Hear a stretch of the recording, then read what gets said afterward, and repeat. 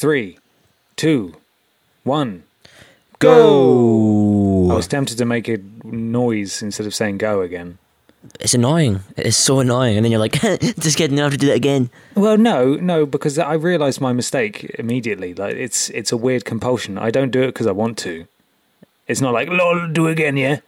No, I really want to make a noise, like a boop. And it's like, oh, fuck, that's stupid. Why did I do that? You've just got really, really unusual Tourette's that only occurs in very specific scenarios. Yeah, don't do a countdown near me. I'm terrible around New Year's. Boop, boop, boop. He found out when he worked at NASA. Yeah, just press all the buttons. Boop, boop, boop, boop. It's like, no, what are you doing? So many people died. I'm not allowed back there.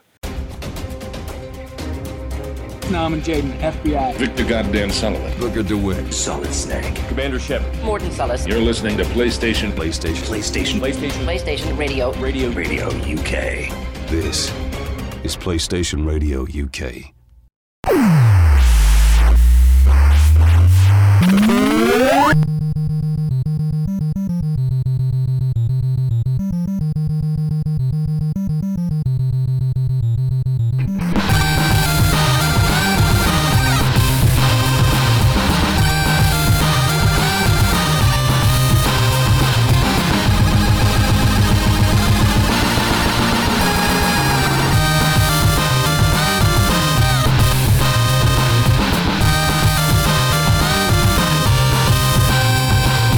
This is 97.1 FM PlayStation Radio UK. It is Saturday the 14th of May, and it is 18:20 in the evening. My name is Ben. Simon is here. Hey Ben, Hey how you Simon. doing? I'm doing good. How are you? I'm good. I'll tell you what. What? We've been doing this podcast since 2009, Yes. and very few times have I recorded the podcast with my windows open Have you got your windows open? because the weather is nice. That's unacceptable. So hopefully you don't hear any bird noises. Yeah, you won't hear any traffic. No. My name's Simon. I live in a field. Fucking owls. So, yeah, other than that, I'll tell you what I did do. I'll tell you what I want, what I really, really want. When you came over here, I took you to the waterfalls, the Falls of Clyde, which did, are and we- just a couple of miles away from my house. We had to practically wade the whole way there because it was so wet. Yeah, well now the sun's out, and all the mud is like a path. It's almost like cement. It's like when mud goes hard. It doesn't usually happen up here, but it's Right. happened. Fuck. And I came across something which I'd never read the sign. It's on the opposite side to where we went. There's like an old sort of building. It doesn't even look that old, but it's actually from the early 1700s, and it's really fascinating because it's Was that such the a good tower? idea. What it used to be was they used to have a mirror inside the building on the ceiling. Right. Okay, and tourists would pay in the 1700s to go in, and the mirror was like reflecting the waterfall, so that you'd go in and all around you would be a waterfall. Oh, that's cool. That's a pretty cool idea, isn't it? That's really clever. And now it's just a ruin. No, it's just What a fucking shame. shit. Chavs go in there and have sex and make new chavs. I doubt it. Don't it? Too far from anywhere. Well, that's a very special kind of dogging. Yes, I mean it would be awesome to dog somewhere where there is a. Is that how you use that word? I would love to dog at some point. It would be awesome to do it in like a building where there's just mirrors and waterfalls. It would make the Yeah. climax something special, wouldn't it? Would it be dogging though if you're inside a structure that's complete? As long as someone's there watching, or Yeah, I there's the suppose so. chance of someone to come in and Just see through the you. windows, yeah. Yeah, You do you, man. Whatever gets you off. yeah. What have you been up to? I had my friend Ben here last weekend. Video Imposter Ben. Video Imposter Ben, yeah, and we hung out for a few days. I decided to finally furnish my room properly. What's that mean? As in, all I had were 2 office chairs. Oh, and like a mattress on the ground and a ball of piss. Hey, it's empty at the moment. There's only certain times of the day where it's full of piss, all right? It has 2 functions. Okay, yeah. Okay. Normal. You are normal. Thank you. That's all I ask.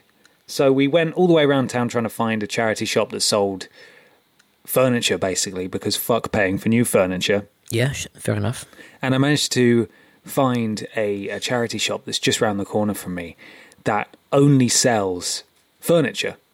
Cool. like dead people furniture. Oh yeah, obviously. Which is brilliant. So I got this cream 2-seater leather sofa for 55 quid. Okay. And then you remember, I don't know if it's maintained its level of heat up where you are, but in London last weekend, it was so fucking hot. And we carried this sofa all the way back. I had to keep putting it down because it was tearing my hands to shred. The underneath was like really horrible. And I had to keep putting it down. And then, holy fuck, getting it into the house and up 2 flights of stairs was awful. Yep. Because you couldn't fit it around the corners. We had to take the wheels off. I was dripping with sweat. And for the entire week after, it's only just started to get better. I couldn't grip things with my hand. Oh, just no. like a big jelly floppy thing, you know? No masturbation for a no week. masturbation at all, man. Just a floppy rub against your genitals. Yeah. It's so messed up. I don't think anyone needed that mental image, but yeah. No. Yeah, it was really challenging. I couldn't open doors or shake hands. That's really weird. Yeah, I just knackered my forearms, basically. It wasn't that bad, really, but now I have a sofa in here. I went back and got a rug the next day because I've got a wooden floor and a little chest of drawers as well for 15 quid. Nice. It's great. British Heart Foundation. So if you find one of those nearby that sells furniture, go in there because they've got fucking loads of stuff. It's really the ironic thing is you nearly had a heart attack getting the couch back. If I'd have died carrying it home, then Ben would have just had to take it straight back to the shop. Yeah, I'd like to donate this, please. Haven't you just seen it? Oh, yeah, the owner died. Oh. Heart attack. You need to fucking charge more so that you can actually make a difference. That's their business plan. They wait for you to die carrying their furniture out. I'm not sure that is a good business plan, though. It's just losing customers. Yeah, but they're getting money and not losing stock. Good point, yeah. The thing is, when you eventually decide you don't want to live there anymore, what are you going to do with that couch? Just cut it up? Yeah, either cut it up and just take it out in pieces, or just hope that the next person who comes in wants it. Yeah, yeah, that would be the easiest thing because I'm not going to be able to fit it in any kind of transport that can get nearby to my house. So is it a 2-seater, 3-seater? It's 2-seater, but it's weirdly bulky and kind of annoying. But it's in here now, and it's never going to fucking leave. So that's all. Yeah, awesome. But speaking of the weird business model of British Heart Foundation, sort of hoping that you die when you're trying to take your furniture out. Well, I mean, allegedly, I'm pretty sure we've got no evidence to This suggest that. is fact. This is a fact now that we're working from. See you in court. The place I work, I passed my probation there last month, and I got put on their pension scheme, which is with Scottish Widows. Okay. Is that right? Is that a thing? Yeah. You recognise that? Okay. And I opened up. They've just been sending me loads of letters, basically, and I opened up the first letter and got a massive paper cut, like all the way across my hand. Oh no! And I thought, oh god, they don't want me to get the pension. They don't want me to reach my pension. Yeah. They want to try and off me before God knows, it may have been laced with something. So if I die, it was the Scottish Widows, and I need you to go and find them. Sort them out. You know that they're not actually just a group of widows. There's 3 of them, right? The 3 widows. The 3 widows. It's like a Dark Souls boss. The Scottish Widows. They're all in different towers. You got to go and find them. Yeah, pretty good, man. I'm pretty sure you're not overreacting about that paper cut. No, I'm dying. It's all good though. I'm feeling fine. The weather is improving. We had 2 days of weather and then thunderstorm, and now we're back to pretty good weather again. So yeah, it's nice. Yeah, and we've got a good show today. We're going to be talking about Uncharted. Obviously, it's completely spoiler free because we haven't finished it. We've barely started it. We're human beings who don't get free copies of games and have to buy them ourselves and fit them in around other stuff. So yeah, and this is going to be the sort of the end of the Dark Souls talk. For now, yeah. I mean, there's a season pass, so there will be more Dark Souls talk in the future. We'll be back. Yeah. We'll be back. But should we start? Let's start.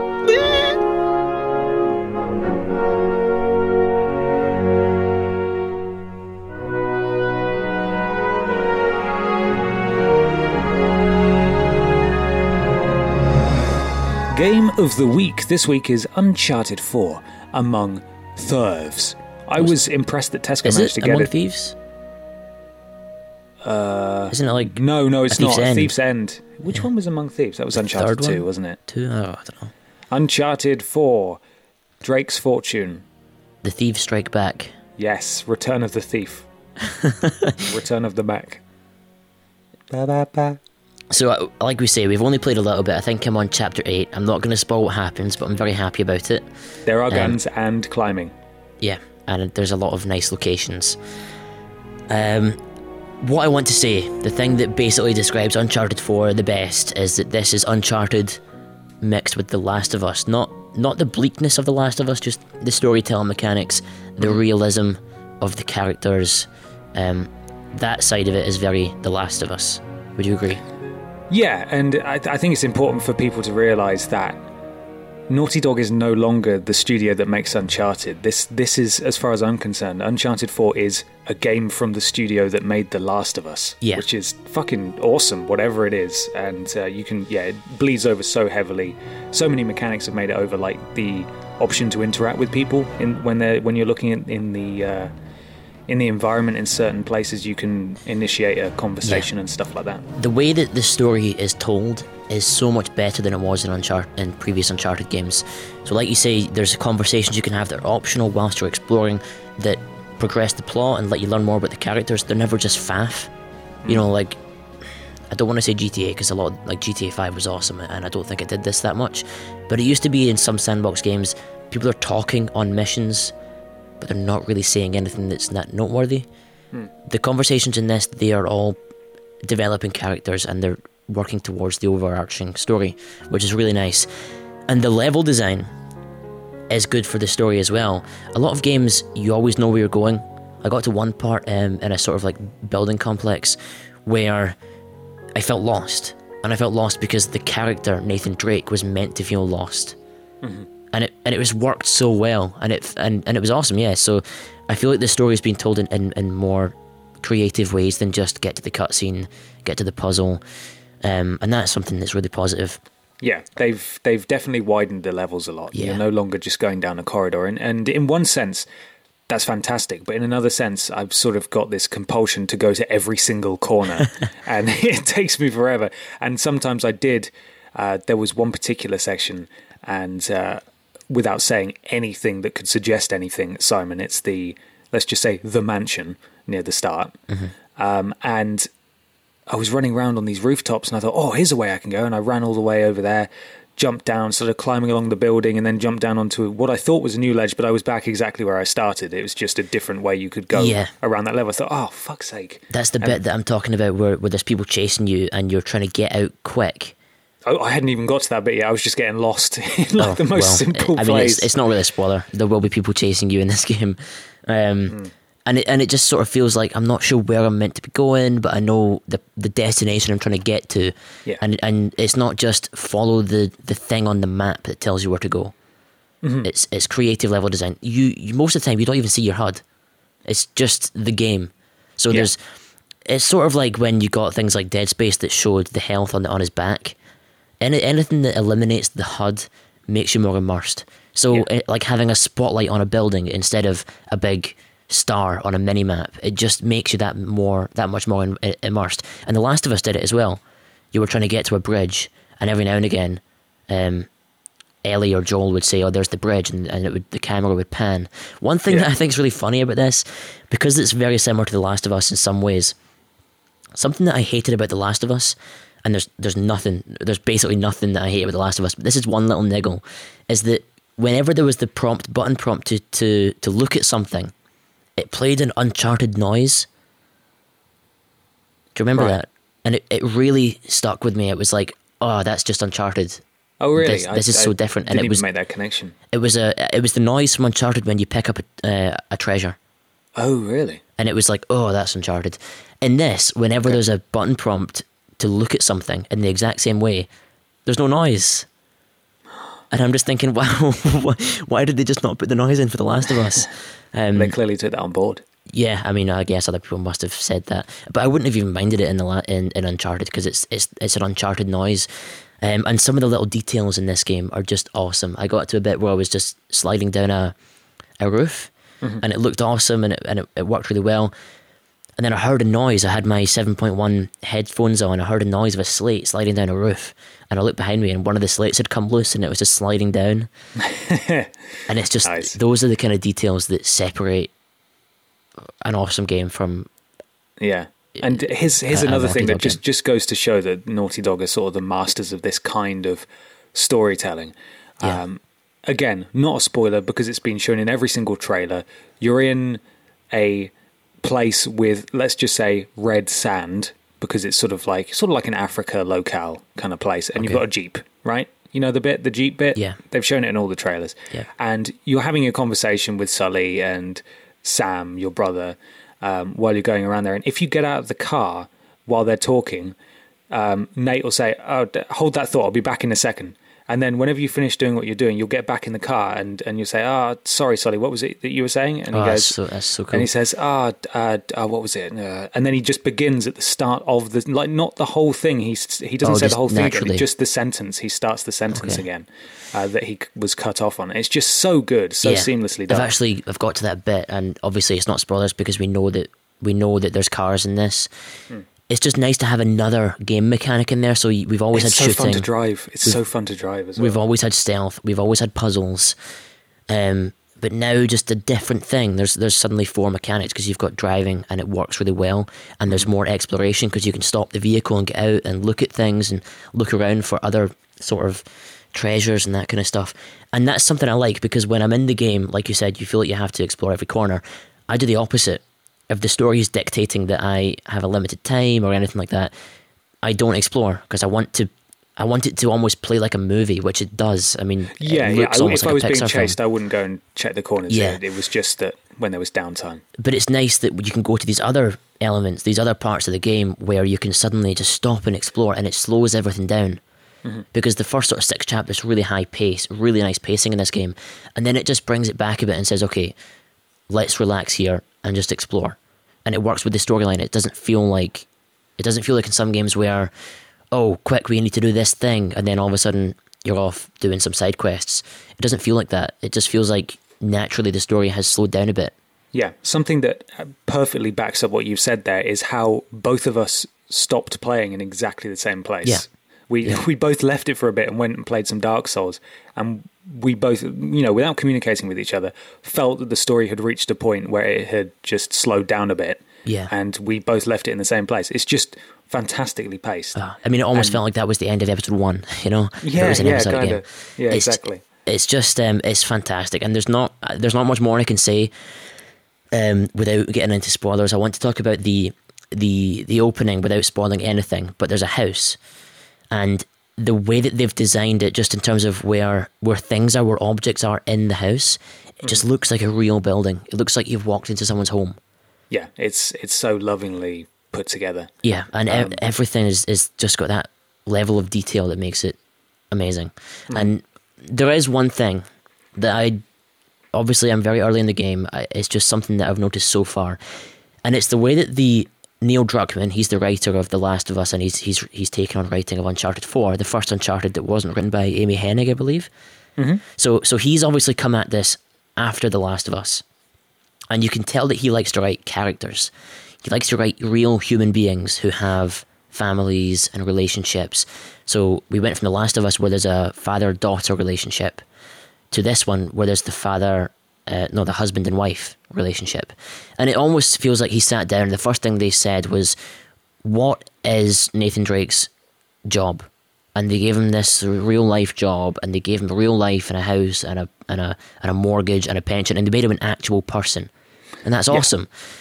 But then I also feel like some of the ludicrous gameplay mechanics, like swinging on ropes and like mass murdering people from South Africa, it feels a little bit at ends with the realism of the story and the characters.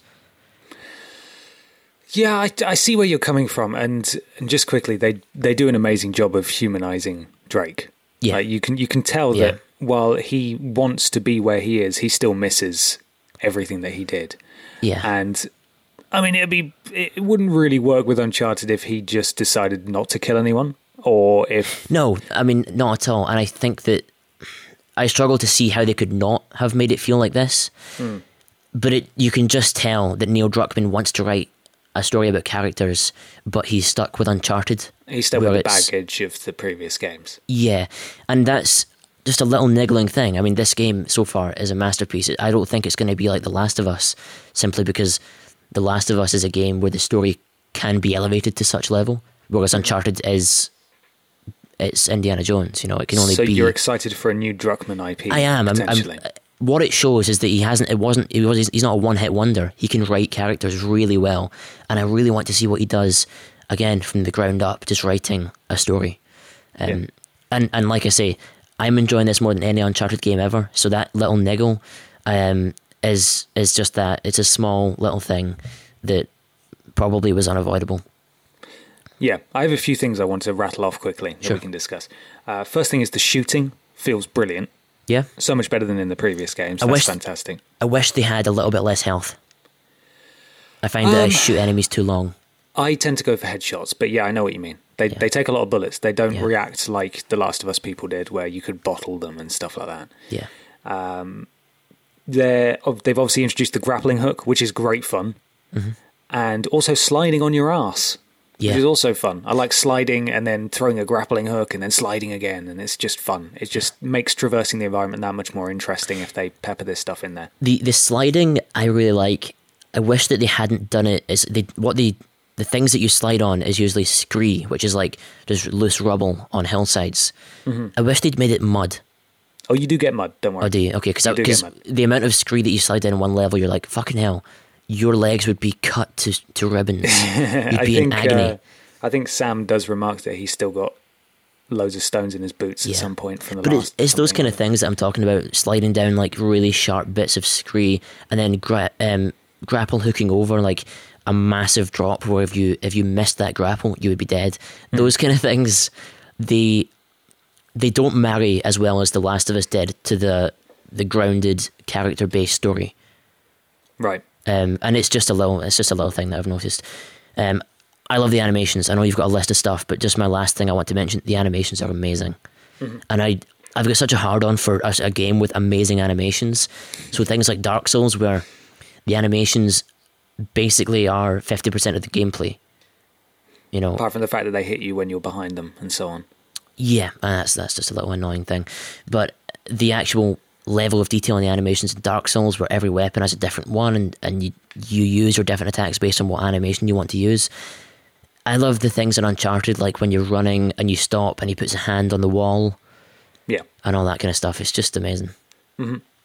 And again, talking about that stuff in terms of them sort of bantering with each other as you move around the environment. So Sully will be stuck somewhere and like over the other side of a building or whatever, you'll accidentally fall through something or there'll be an explosion. You just hear in the distance, "You're right, kid," or something like that, and then Drake will shout back out to him and stuff. It's just so they know exactly how it's all designed and how it's all going to work and how the player's going to play it, and all the audios, the lines of dialogue will fire off at the right time, and it just makes it feel very organic, and it's just so cool. Are you playing it with headphones? I am not, because I noticed it on, I don't know if it's just my TV, I had it on the television setting for audio.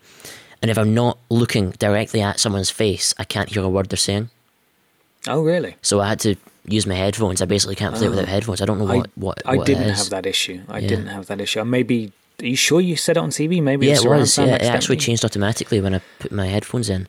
Okay. I luckily haven't had that issue. I would like it that if the sound is, if people are far away, maybe it automatically puts subtitles on. That would be nice, yeah, because I don't want to miss anything. Yeah, especially when you're driving around and stuff in this particular level, when you leave the car for a bit and they start talking to each other, it's difficult to hear them, which is a shame. I don't mind it anyway, because it means I have to play it with headphones, and it's so much better with headphones on, just like The Last of Us was. Mm-hmm. And finally, the actual motivation for me, the whole story of this game in terms of searching for pirate treasure, that's brilliant.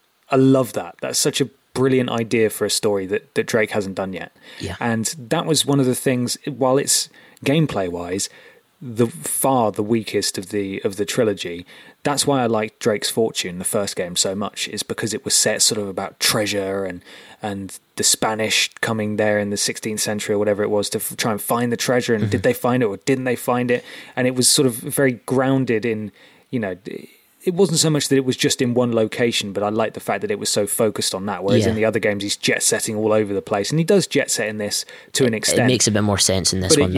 He's following a real tangible trail, and it's like the best things about the Pirates of the Caribbean films.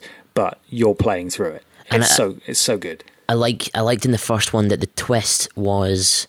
It was the first time you'd seen a twist in an Uncharted game. You had no idea what to expect from it. Uncharted 2 especially felt like they were just. It was a sequel, wasn't it? I mean, it followed the plot points almost to the letter. And it had the little weird twist as well with the monsters. I like the fact that this doesn't seem to be anything like the other games in terms of story and the way that it's being told. We can't understate, though, how important Uncharted 2 was, though, for Naughty Dog, because that's when Naughty Dog really started to become Naughty Dog. Yeah, they nailed the gameplay in that one. Yeah, and the whole chatting back and forth, that sort of stuff. That was the first time you saw that. I also want to say that if anyone hasn't played those games, don't play Uncharted 4. Don't start here.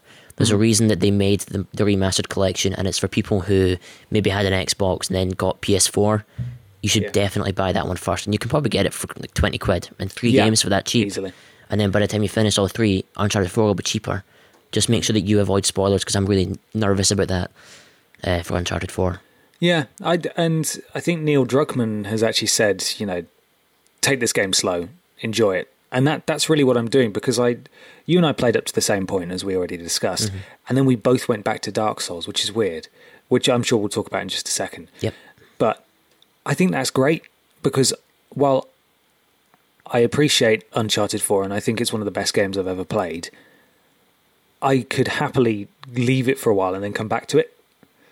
And I think that's probably the way it may have been designed to be enjoyed. As long as you leave it at the right time, obviously. You can sit there and you can play it through in one go. That'll be absolutely fine. Yeah. But for me, leaving it and coming back to it, just extending that experience, it makes it feel far more rewarding. I feel like The Last of Us, I couldn't put it down. It was like a good book, you just can't stop. This one I feel is more like a really good TV show where it's good to anticipate the next time you're going to play it. But there'll be don't feel like you can't just play through it in one sitting if that's the way you play. What I would say is, who knows when we're going to get another Naughty Dog game again? I don't really want to blaze through it and just ruin it in one sitting. I'm definitely going to go for the platinum in it, but until then, I'm happy to. For example, I put another few hours into it today, and I feel like I've left it at another point where I could come back to it. So I'm going to play some Dark Souls 3 this evening. Are we done talking about Uncharted? Can we move on to Dark Souls? Speaking of Dark Souls, and we're both on our platinum run now. Yeah, so I basically finished up the game. I was just doing some extra Covenant stuff, so that's why I hadn't finished it. Finished it, started my next playthrough. I had a couple of quest lines I had to do, so I did all them. I must have finished the game in about 4 hours or something. It's ridiculous. I was in Undead Settlement yesterday, and I finished it last night. Now I'm in New Game Plus Plus. I started New Game Plus Plus today, and I'm at the Abyss Watchers, so I'm blazing through it. And the only thing I need to get now is the rings, and that requires getting you can only get them in New Game Plus Plus. Right. So that's what I'm doing just now. What about you? Same for me, in that I had finished the game, but I hadn't properly finished it and started New Game Plus yet, because I wanted to farm some of the Covenant items. And because the only Covenant I had left, after farming the other stuff, which was a pain in the arse as well, the only ones I had left were the Proof of a Concord Kept, which is for the Blue Sentinels. Yeah. And the only way that Covenant works is if there's someone who is in the way of the Blue Covenant that gets invaded, and then you get summoned in to help them. Yep. But there is no one in my co-op level range.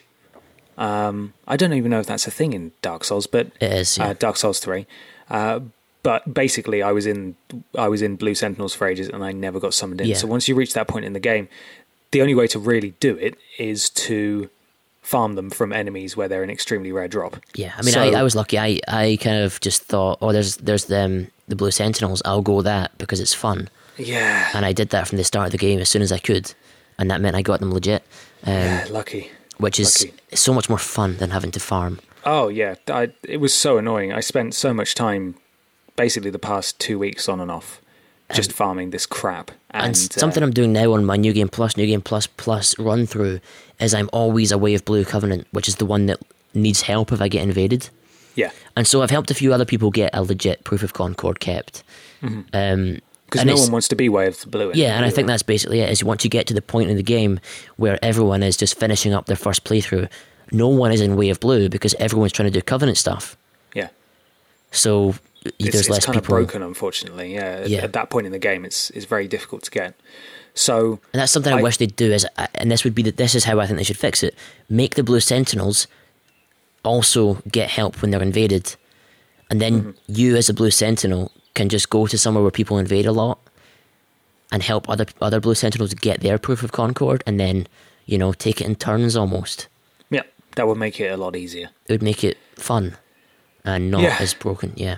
Yeah, so I had to remove most of my... Oh my god, this is the perfect idea. Jesus Christ. There's the Blue Sentinels and there's a Dark Moon of Blades or whatever they're called.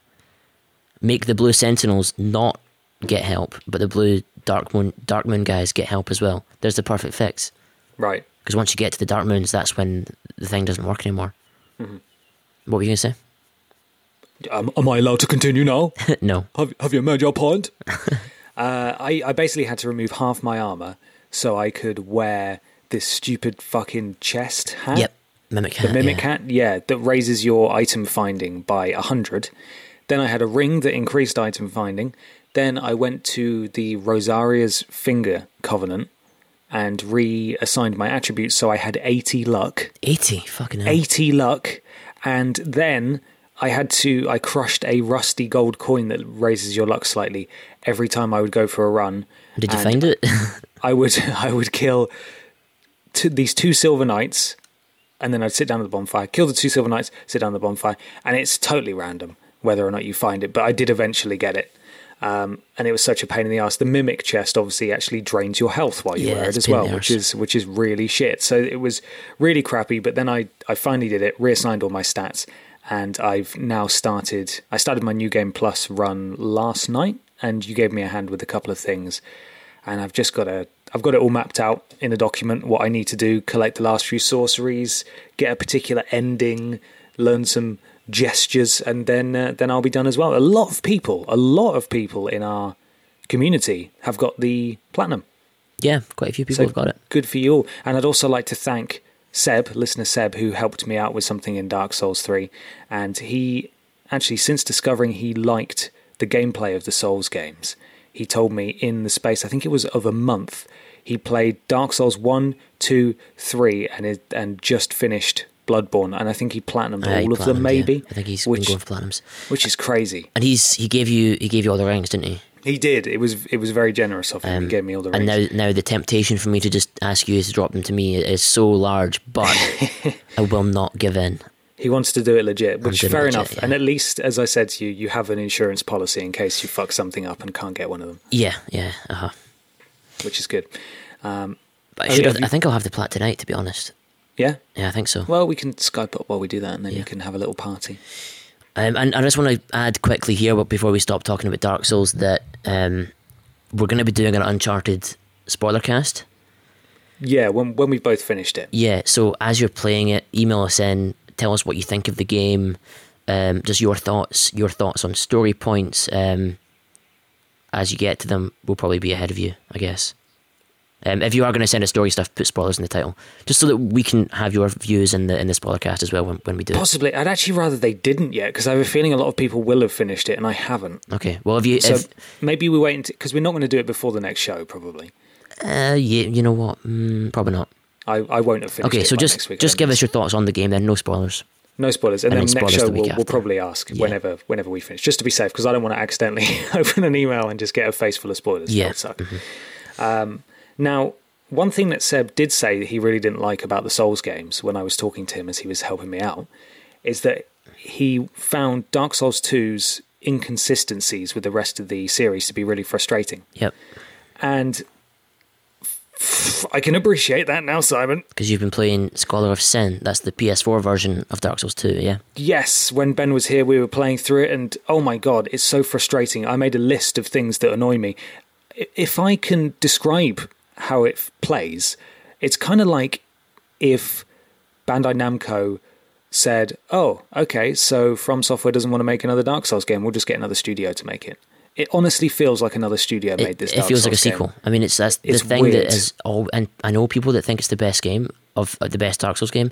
It doesn't feel like it was designed as, let's make a Dark Souls game. It feels like, oh, Dark Souls 1 did well, let's just make another one.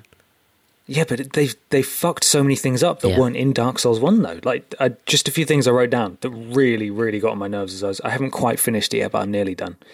Estus makes you completely stop to drink it. That's annoying as hell. Yep. And it takes you fucking ages to drink it as well. But I think that might have been in Dark Souls 1. I'm not sure. I think you have to stop fully to drink it in Dark Souls 1. But your character takes ages to lift the fucking thing to their face, and then it doesn't just instantly refill your health bar. It's the way it fills your health that really annoys me. Yeah. That sucks. Enemies can hurt you in animations. That's something that's never been in a Dark Souls game. Yeah. That's bullshit. So you're doing a backstab and enemies are just beating the shit out of you. It's like, oh, cool, this is great. You can get stuck on the environment. So when you're trying to run away from things or jump over things, like the tiniest little like steps even, you'll just get stuck on it like it's a wall and you won't be able to get over it. Mm-hmm. It's fucking stupid. Like just tiny little things that are really annoying.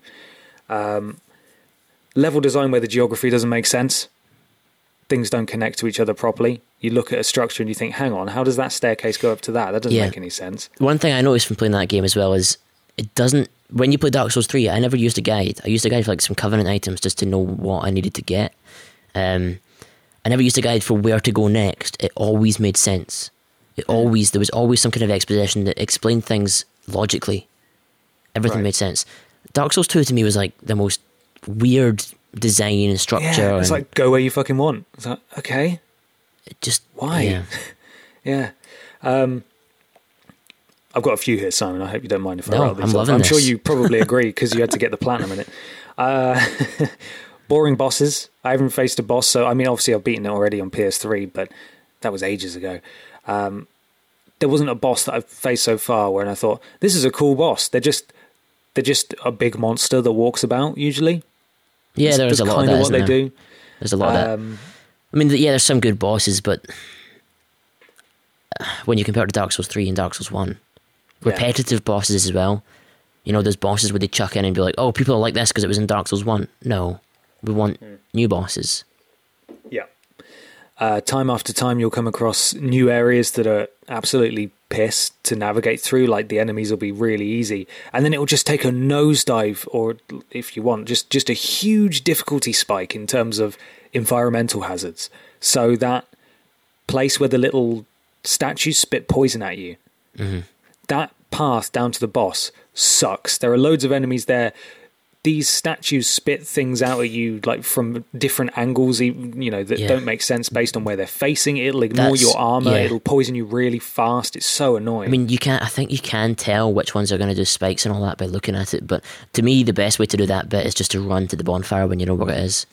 And you shouldn't have to do that. Yeah. It's just rubbish. Yeah. You can get caught in enemy attack animations when you're nowhere near them. So I've actually got a clip of this, and there's only one mimic chest in the entire game. You sure? At least as far as I've found so far. Yeah. I've hit every chest, and I've only found one that's a mimic that actually attacks you and bites you and stuff. Mm-hmm. So I found it. It killed me, and then I came back to it, went up behind it. So I stood behind the chest, started beating the shit out of it, and it was losing loads of health. Then it lunged forwards, so away from me. And then I was in its jaws in an animation. Okay, that's great. Collision detection with enemies is generally shit, so they'll hit you when they're nowhere near you. That's something that's been in these games for quite a while, and it just is rare in most of them, but yeah. It's not so bad in Dark Souls 3. No, and Dark Souls 1 I think was decent. PvP was awful for hit detection. Mm-hmm. But Dark Souls 1, because they changed all the animations and the engine between Dark Souls 1 and Dark Souls 2, there's more of those little things that weren't in Dark Souls 1. Yeah.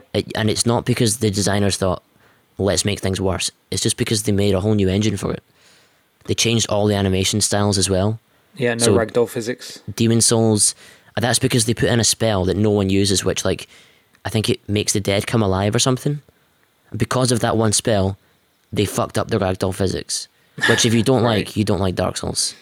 Yeah, that's like a selling point. That's on the box. Yeah. Ragdoll physics. Rolling is almost pointless. Enemies will always hit you.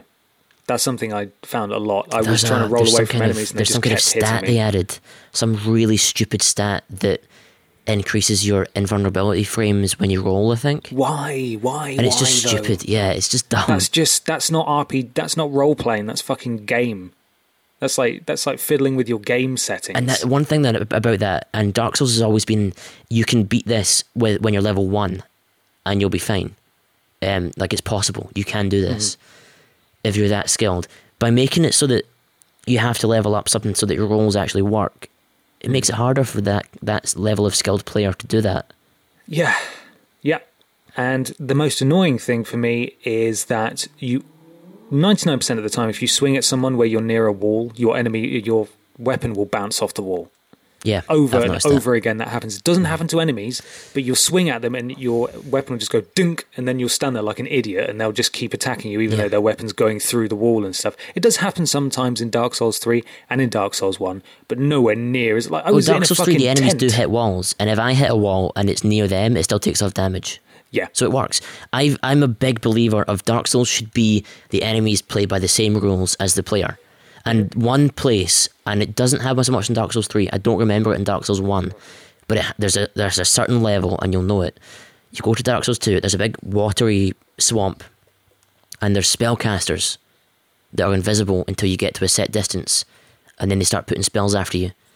They can lock onto me with homing spells that are fucking difficult to dodge last minute, and because the water slows you down. But I can't lock onto them with my spells. I don't see how that's fair. And it's that kind of cheap Dark Souls 2 level design where let's have some people that you can't lock onto with spells that are really powerful, and then we'll make other enemies that are really powerful run in and attack you at the same time. Yeah, it was like their idea of difficulty was just making it and you unfair. can't roll because the water's slowing you down. Yeah. And then all that means is you end up luring them into this little hut, and it's like, this isn't fun. It feels like you're just breaking the game in order to proceed. Yeah, Dark Souls 3 is more, the difficulty is you get to a set enemy and you're like, oh fuck, this guy's going to be hard. And you have an immense fight and you use like 6 Estus, and afterwards you feel really awesome because you beat it. That's the difference that I feel. But I know there's people that like it, and you know, I'm enjoying I don't playing mind. it, but I mean, see, I've taken a break for now because I'm going to play it when I go to, I think I'm going to go see Ben in a couple of weeks' time. yeah. And we're going to finish it off then. But I was in a fucking tent, right? Made of cloth, and my weapon was bouncing off the wall. Oh, I know where you are exactly. It's like, Yeah. for fuck's sake, really? This is so stupid. And the amount of times where just costly, shitty game design moments like that have caused me to die. Yeah, and that's the kind It's of thing. just not fair. It's You just know, not fun either. I've got every platinum in every Souls game apart from Dark Souls 3, and I'm about to get it, and Dark Souls 2 Scholar of Sin. Now, that includes, and Demon Souls Japanese, because I've got Demon Souls UK and America. So that shows that I'm willing to do a game twice if it's good enough to get the platinum. I'm not willing to buy Dark Souls 2 for PS4 because I don't want to have it on my list with not a platinum. Yeah, and trust me, after playing Dark Souls 3, which, you know, in many ways refines Dark Souls 1, it'll be so much worse for you, because when I first played Dark Souls 2, I really quite enjoyed it, because I hadn't played Dark Souls 1 for bloody ages, and to be honest, I couldn't really remember exactly what it was like, but going from Dark Souls 3, which is amazing, to Dark Souls 2, there's just no comparison. Yeah. It does feel like it's made by a different studio. Yep. Something I'm not sure if I mentioned about Dark Souls 3 is the level design is all in one place. You can run everywhere, basically. Something that a couple episodes back I didn't know because I'd not played enough of it.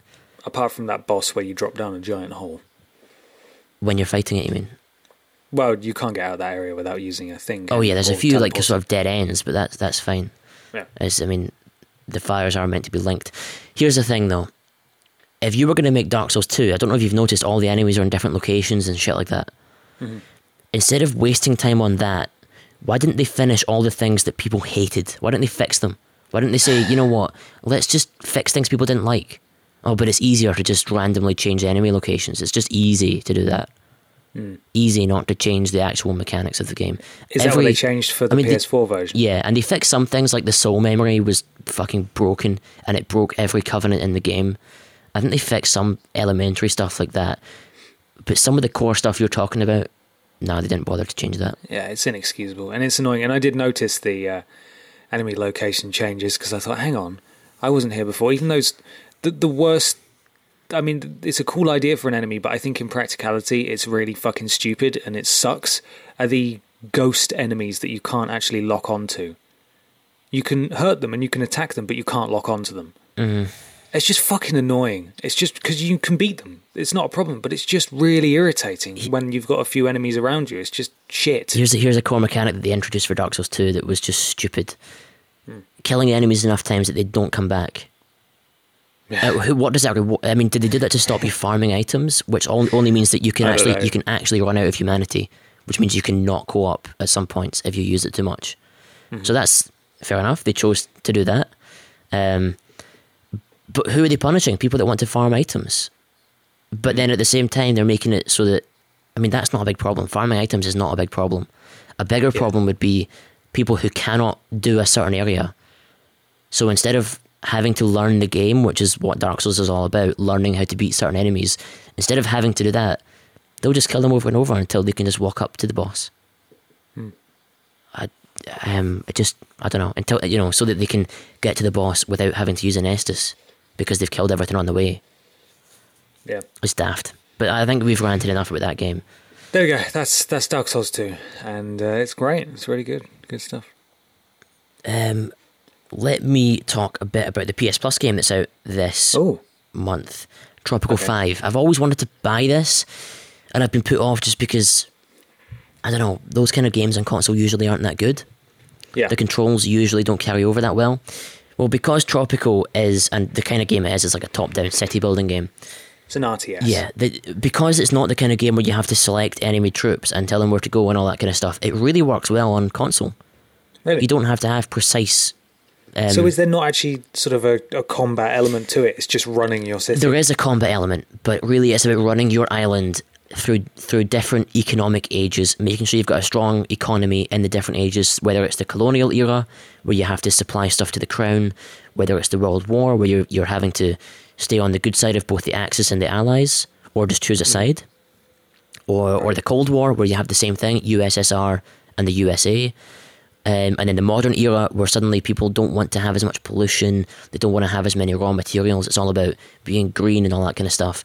Yeah. You have to have a strong economy in each of those. You have to keep all your citizens happy. That's the biggest thing, because you're actually a democracy. You can choose not to be. You'll have lots of rebels if you do that. So you have to keep your people happy. So the biggest threat to your island is your people that live there. Right. And then on the other side of things, you have to make sure that you're constantly defensible. Is that a word? You're constantly able to defend your island. So you build army bases and tank bases and all this kind of stuff. And if enemies come, the platoons and tanks will automatically attack the enemy. So you don't actually tell them to attack. Right. You just make sure that they're there and they're willing to defend. And there's a lot of stuff that it takes a long time to get your head around, different mechanics like a constitution and different passive unlocks you can get, and different ways that you can build things. So I was finding it difficult to keep people happy, and I looked at a video on YouTube, and the way that he was doing it was he was making a square of buildings for people to live in, and in the middle of that hollow square he was putting entertainment facilities, hospitals, clinics, police stations nearby. And it meant that all the people living in those tenements or apartments or whatever you've got in whatever era, it made sure that those people had the needs that they require, which was just meant that they had the happiness. And it's much easier to do that than build things randomly when you need them, and then they're not in range of the people that live there. So that was a much easier way of doing it, which I didn't know.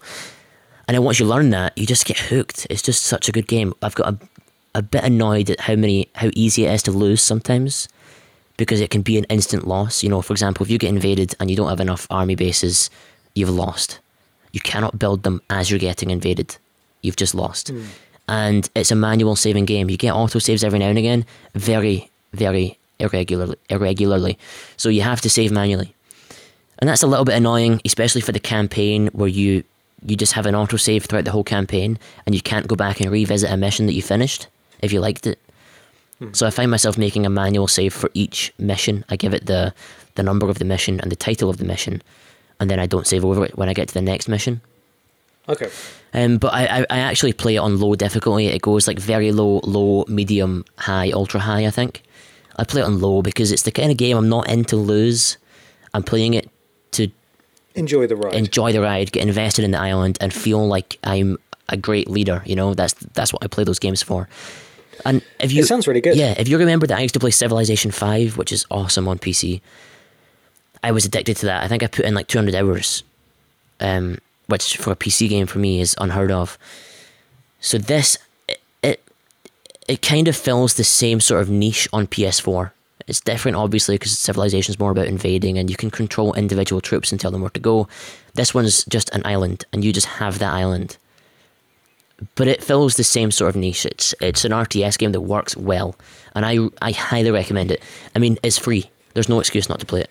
Yeah, this is probably exactly the kind of game that we need on Plus. Yeah, definitely. More of this, please. And it makes sense for Tropical 5 because there's a lot of DLC out there. Oh, is it? And I'm thinking of getting it once I finish the campaign, and maybe do a bit of sandbox. That's when I'll be ready to, I'll get some more missions. And the missions are insane. This game is, I know it's about a dictatorship, but it's fun. It's a funny game. And all the dialogue's funny, and somehow they managed to have a storyline, even though it's an RTS game, throughout the campaigns. Yeah, and it makes sense. Any multiplayer? Yeah, there's multiplayer, and apparently they're the only hard trophies is multiplayer, but you can sort of like farm them, if you will. Okay, well, I definitely want to play it at some point. I don't know when I'm going to fit it in, but it's on the list. Yeah. It's in the download list. I had you at trophies. No, I like the idea. I used to really love RTSs, like not hardcore ones. I remember I had Age of Empires 2 on PC, and that was the one RTS, that I loved to play just all the time. So I do have an interest in the genre, and I think I like the art style from the previous games I've seen. It's quite colourful, isn't it? It looks really nice. And it does a good job of, sort of like what Fallout 4 did well, where you're building stuff and it just looks nice. Cool. Even if you're not trying. In Tropical, you'll build your cities, and as you sort of advance, you can upgrade them, and so your tenements will turn into apartment blocks, and everything fits the era. So you can have a farming sort of island, and you can try and have a very small economy and not let many people into your city, and that's fine. You can play the game that way. Or you could have massive apartments and tenements, and when you get to the Cold War era, they sort of turn into horrible 70s tenements. Block things. Yeah, and then you can turn it into like a beach holiday resort, and you can build these scummy hotel things, and it will all look like the shit Barts of Tenerife. Nice. Or you can have it the opposite and build really nice tourist places in the woods and only ever build stuff that looks nice. And I like the freedom. You can have different ways of doing the same mission. Sounds good. Just to highlight really quickly how funny the game is, there's a whole mission that was DLC on PC but came free on the PS Plus version. And it's about making cheese. And you have to have an empire that makes cheese and exports cheese. So just really crazy stuff like that. I'm really looking forward to the DLC and playing more of it. Brilliant. Excellent. Well, I also look forward to playing. Before we move on to PSR Q&A... I've got one more thing as well. Just for okay. Do you want to go first? No. I was going to say we need to talk about Larry, but go on. Well, just very quickly, Rainbow Six Siege DLC is out.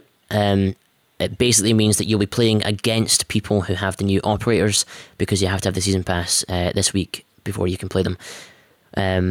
When they do come out, you can actually just spend the XP you usually get on them, so that's probably what I'll be doing.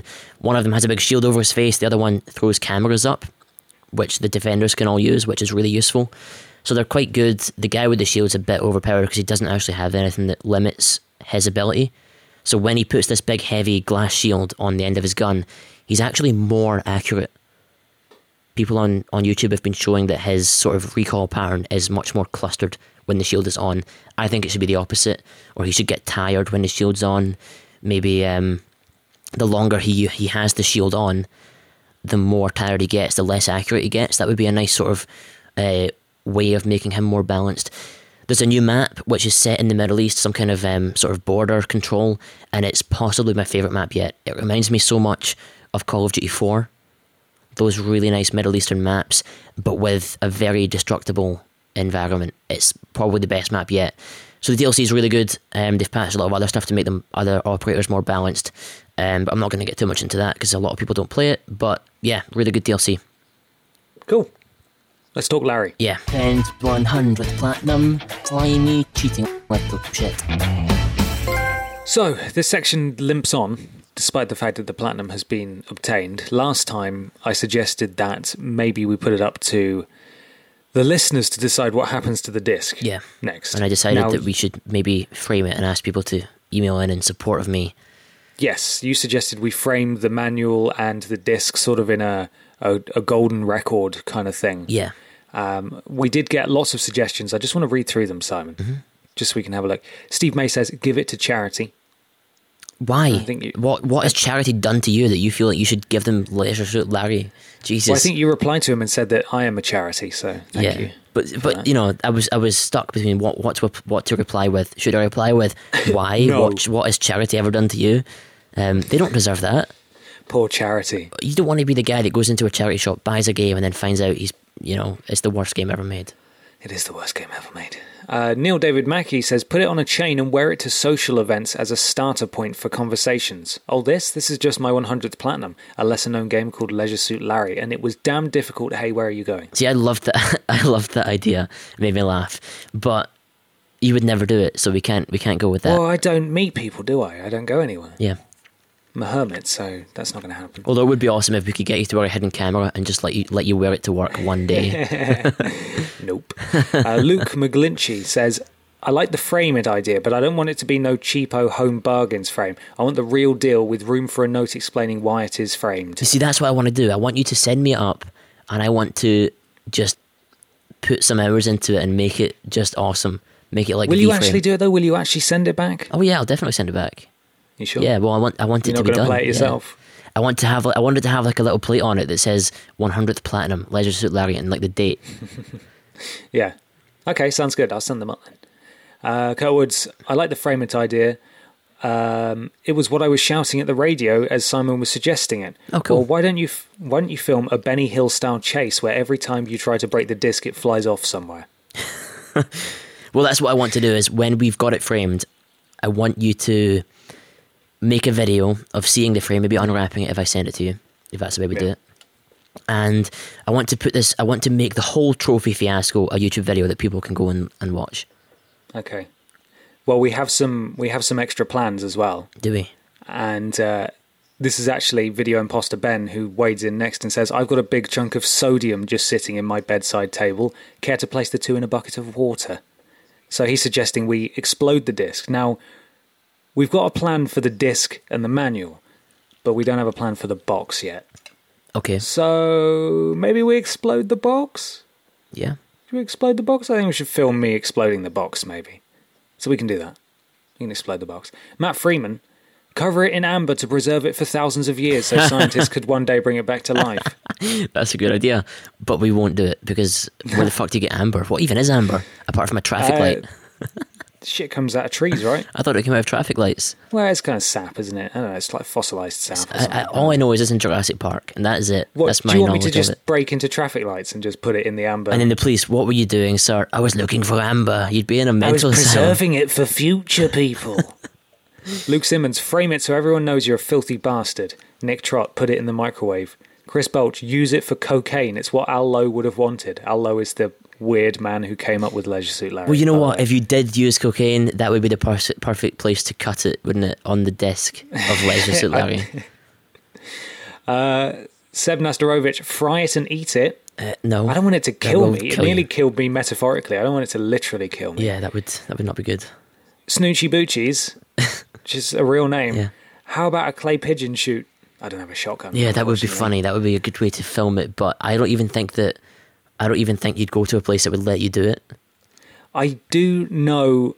I seem to remember. I had a friend because I grew up in the countryside. I had a friend, and we once just took a shotgun to a field. That's all I remember.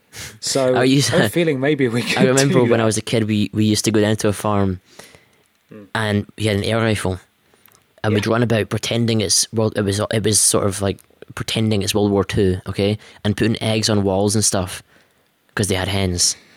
Right. And then like shooting the eggs, and you get covered in the egg stuff, and that was the blood. It was probably weird. What a weird thing to do. Yeah, that is weird. Yeah, great stuff. And finally, Paul Wilson, smoke it in a crack pipe. So lots of drug suggestions. I'm not going to imbibe or ingest the medium in any way. I'm not willing to do that. One of my points was that I didn't want to come to any kind of harm, and I wasn't going to fuck the disc. Only one person suggested I fuck the disc anyway, so it's fine. So we're framing it then. We're framing the disc and the manual, and we're blowing up the box. Awesome. We'll get that done. Let's move on to PSR Q&A. Do you want to be involved with the show in some way?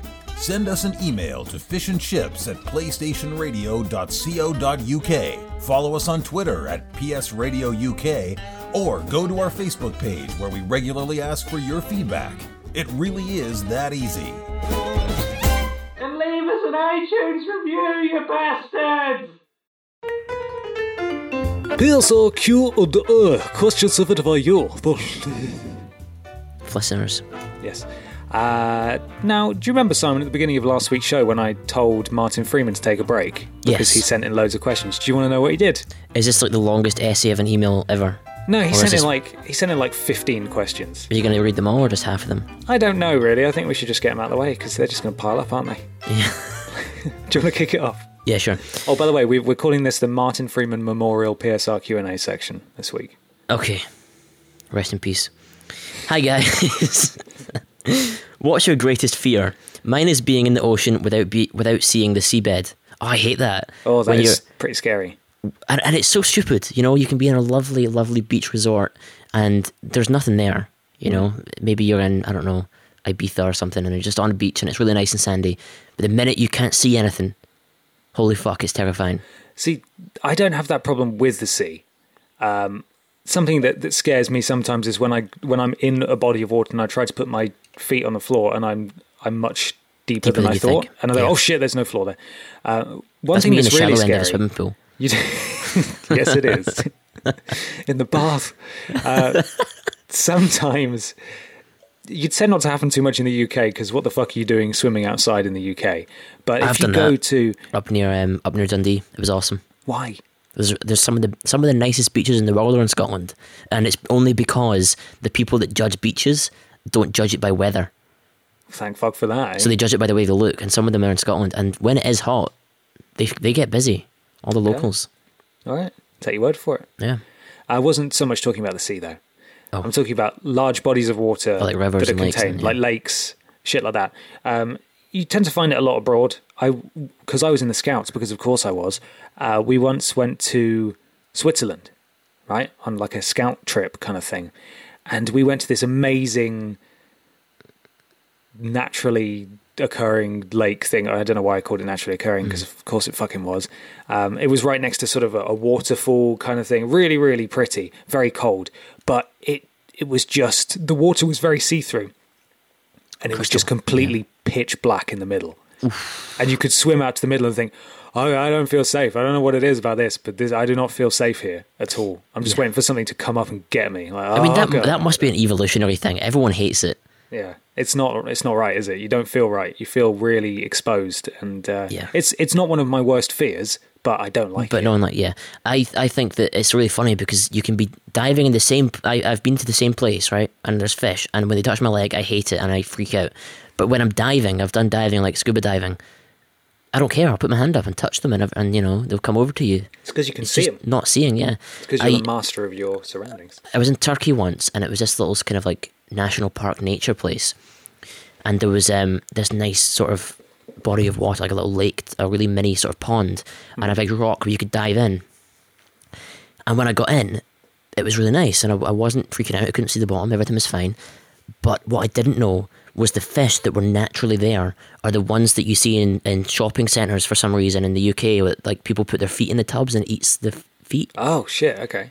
And I think that's the fucking weirdest thing in the world. They don't eat your feet; they like nibble the dead skin off. Yeah, but you know so that's what was happening, and I didn't realise that it was there, that it was those fish. Mm-hmm. And I swear to God, you could go and stand in the beach part of it, and they'd all swim over. That's how aggressive they were about it. So I freaked out because all I felt was all these things all over my feet. And so I thought, what's the best way to get out of this situation? Stamp. And it was like, well, no, because I was swimming. I was deep. I dived into the middle of it. I had to swim like a cartoon character would swim, like splashing as much as possible. Like, that man doesn't know how to swim at all. Yeah, people probably thought I was fucking crazy. Just fucking windmilling your way across. Yeah. Next question.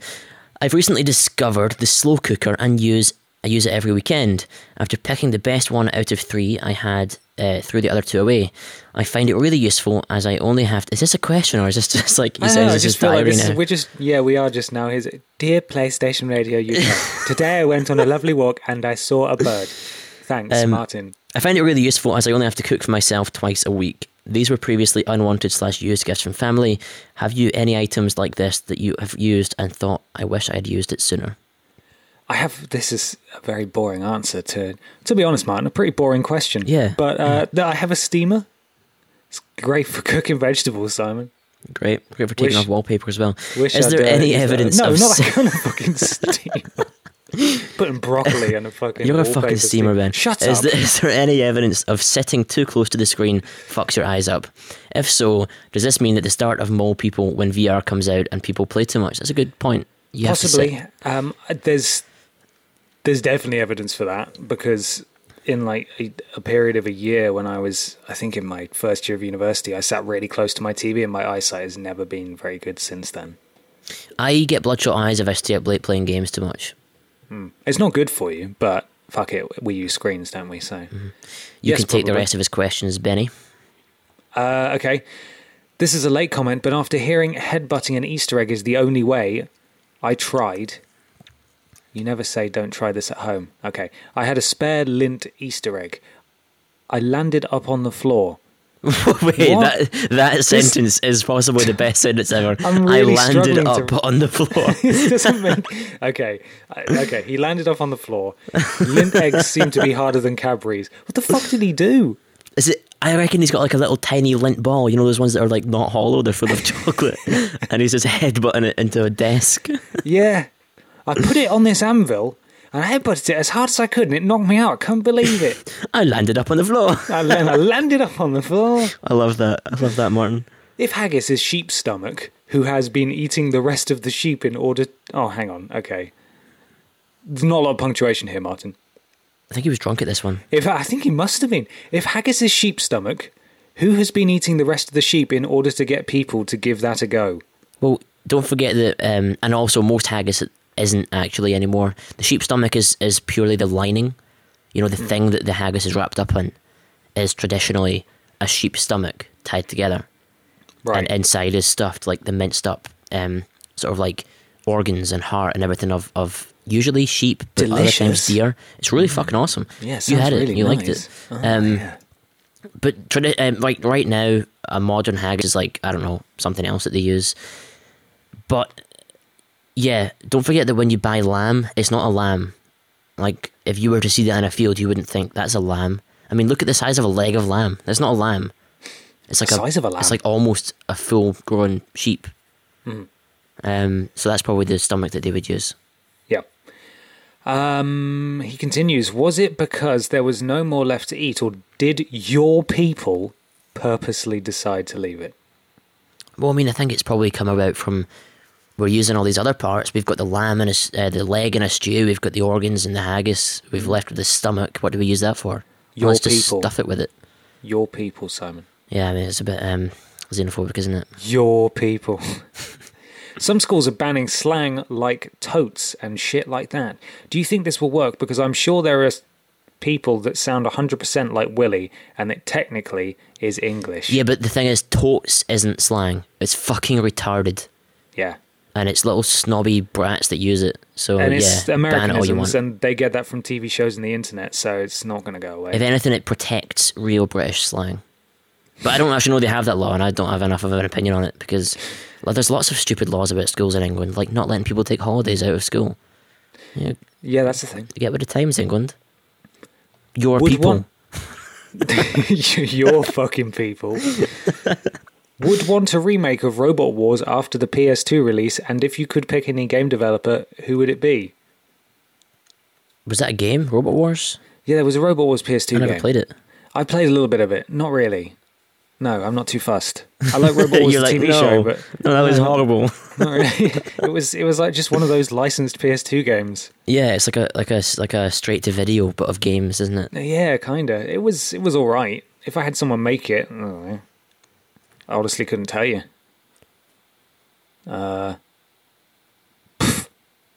Next question. Yeah, let's just move on. I used VR 17 years ago. Maybe more when Sega set up a booth in a shopping centre. Okay, it was amazing stuff, and of course huge and cumbersome. I see VR now as its take, for myself personally. 17 years for this. What? Martin, please proofread. I guess he means that like it hasn't moved on much. It's just got smaller, Yeah, you know. yeah, okay, so 17 years, and this is what we've got? Yeah. Am I raising the bar too high, or is 2 decades far too long from companies to get their arse into gear? Please bear in mind this was not an expo of any type, so there must have been many years of development before that could take it out in public. Yeah, Right. I guess there would have been. I mean, yeah, they wouldn't just take out some prototype, would they? Well, we didn't want VR, did we? As in, VR's been in development for a while, but they haven't been solidly working on it for 17 years. It's very much been sort of, okay, well, VR didn't work in the 90s, let's leave it.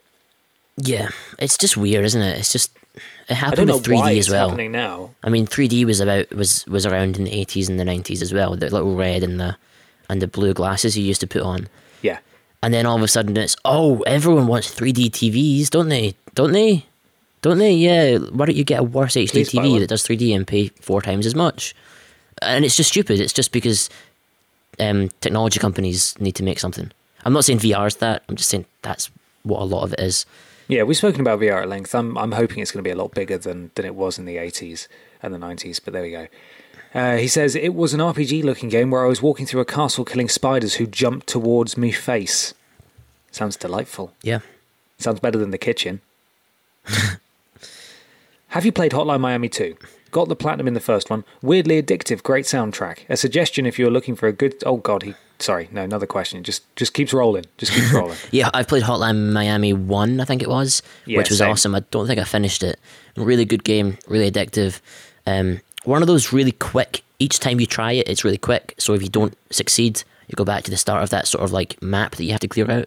And it's so quick to try again that you end up just trying and trying and trying. And the soundtrack's amazing, so you feel awesome. It's one of the few almost stereotypical indie games where it looks like an indie game and it sounds like an indie game and it plays like an indie game, but I just loved it. And I played through the whole of the first one, but I haven't touched the second one. It's because, you know how I've got this opinion that game designers are fucking wank.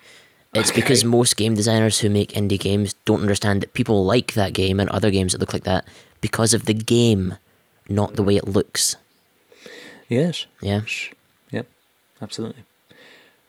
A suggestion if you're looking for a good TV series to watch is Banshee. It's about an ex-con who takes a sheriff's identity after he is killed. It's the sheriff's first day, so no one knows who he is. Set present day, different concept, highly recommended. Sounds interesting. Yeah. I feel like I'm reading his diary. Thanks, Martin. Martin Freeman. Next question comes from Nicholas. Greetings, Simon and Ben. It's me again, Nicholas from sunny Singapore. Hey, Nicholas. Thanks for answering my previous email, and it was a pleasant surprise to receive a friend request from Simon on PSN. Congrats to Ben on finally getting his 100th platinum regarding the game disc. I like the idea of framing it up. In addition to that, maybe Ben can take selfies of him making funny poses with the disc for each new platinum trophy he gets from now on and post them online. That's a good I'm idea. just going to be doing filthy things to the disc. That's a good idea. Sexual things to the disc. Hypothetical question to Ben. If in revenge you get to choose Simon's next platinum, which game would you choose? MGS5? Cheers and may the souls be with you. Thanks, Nicholas. I have made it very clear from the start that this was my idea. I do not portion any blame on Simon for what I had to play because I came up with the idea. So it would be unfair. The thing is, it was to force also, Simon to platinum something. it was like finding a kid smoking and making him smoke the whole pack so that he never smokes again. Yeah, well, So it was a didn't make any punishment difference. that was- It made no difference. The punishment fit the crime. Making me get a platinum trophy would just be a bit weird. And if I was to force you to get a platinum trophy just because fuck you, it would be Dark Souls 2 on PS4. I went, you know what? that would be a pain in the arse, but at least it would be one that I'm proud of having on my list. And that would be sort of like a punishment a punishment that fits the crime, because it's like, oh, you like getting Dark Souls Platinum so much, get the second one again. Yeah, play the worst one that's still quite good, you dick. Next up, Simon, it's Martin Freeman. Oh, for fuck's sake, he's back. Kill him. What's your greatest fear? Have you tried to overcome it? You've already asked this, Martin. He must be scared of something and he really needs help. Go to a psychologist. Yeah, each time he just drops subtle hits about, I don't like taking baths. Martin, get help. What's your favourite fear? Ever tried to overcome it? Just leave it, all right? We've done that. Most frightening game you've played? Do you think alcohol would help or make it worse? I think PT.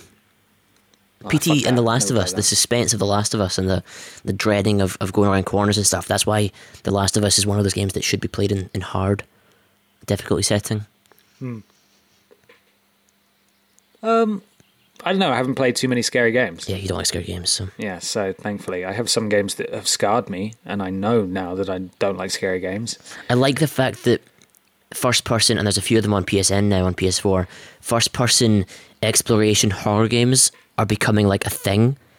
It's like the next modern shooter.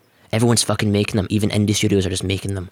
And have you seen the footage for what's it called? Remember the one that was on Plus on PS4 right at the launch of Outlast? PS4? Yeah, Outlast 2. I've not watched it because I know I'm going to get it, so I don't want to spoil it. Oh, it doesn't look nice. There's another one that's out just now. It came out like last week or something, and it's set in an old abandoned theme park. And all the reviews for them are just, it doesn't really do anything new, but it's good. And I like that. It's the equivalent of watching a shit horror film on TV. You know it's going to be shit, but you're going to get some spoops. And all the spoops, man. I like that sort of genre is coming to games. So I'm excited for that. What is an acceptable amount of times to say, no, I'll pay, after being told, it's okay, I'll pay, by someone else? My limit is 0. If someone else offers to pay, I always let them. Yeah, it's because you're a tight arse. I'd say 2. You never want to be in that. That's his greatest fear, paying for food. You never want to be in that loop where it's like, no, you hang up. No, you hang up. No, you hang up. I feel like you have to. Right, let's try it now, Simon, and I'll show you what I do. Okay, say to me, I'll pay. I'll pay. No, it's all right. I've got it. You sure? No, you say it. I knew that would get you. No, come on. We'll at least split it. Are you sure? Yeah. And then we'll take it from there. We'll split it. I'll go to me, to you, to me, and then are you sure? And then we'll see what happens. The thing is, though, and if they continue to insist, then that's fine. You can pay.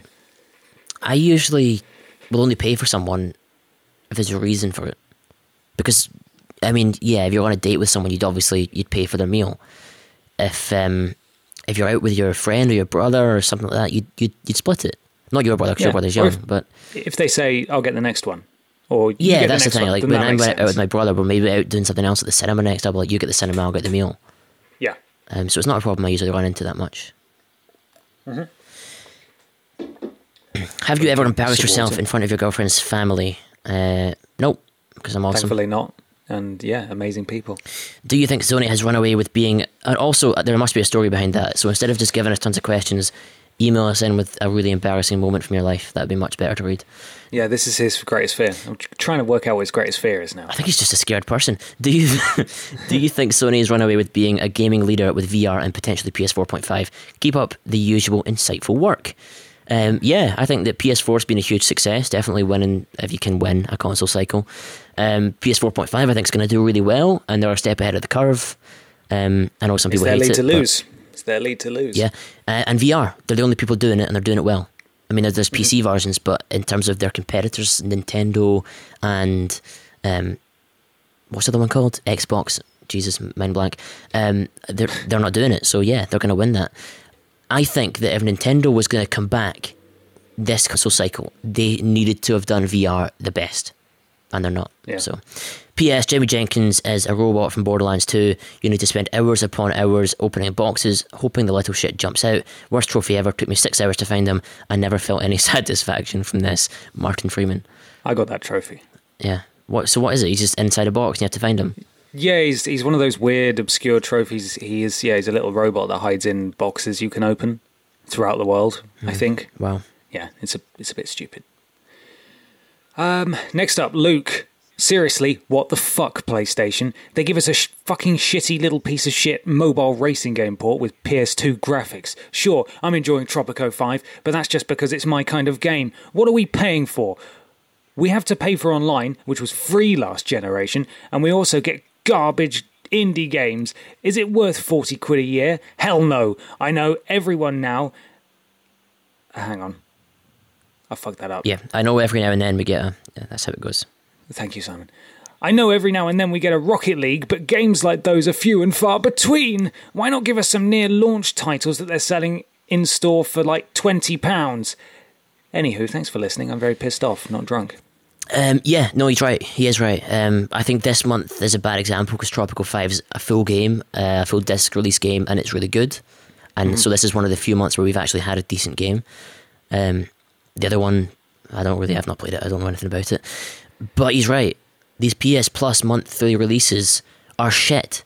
And people that will come out and be like, oh, but it's free. How can you complain about it getting free? It's not fucking free. I'm paying money for this. And I'm paying money for an online service that hasn't gotten any better, hasn't added any new features apart from fucking SharePlay and stuff that doesn't work for me. So why do I have to pay for that and put up with getting shit games?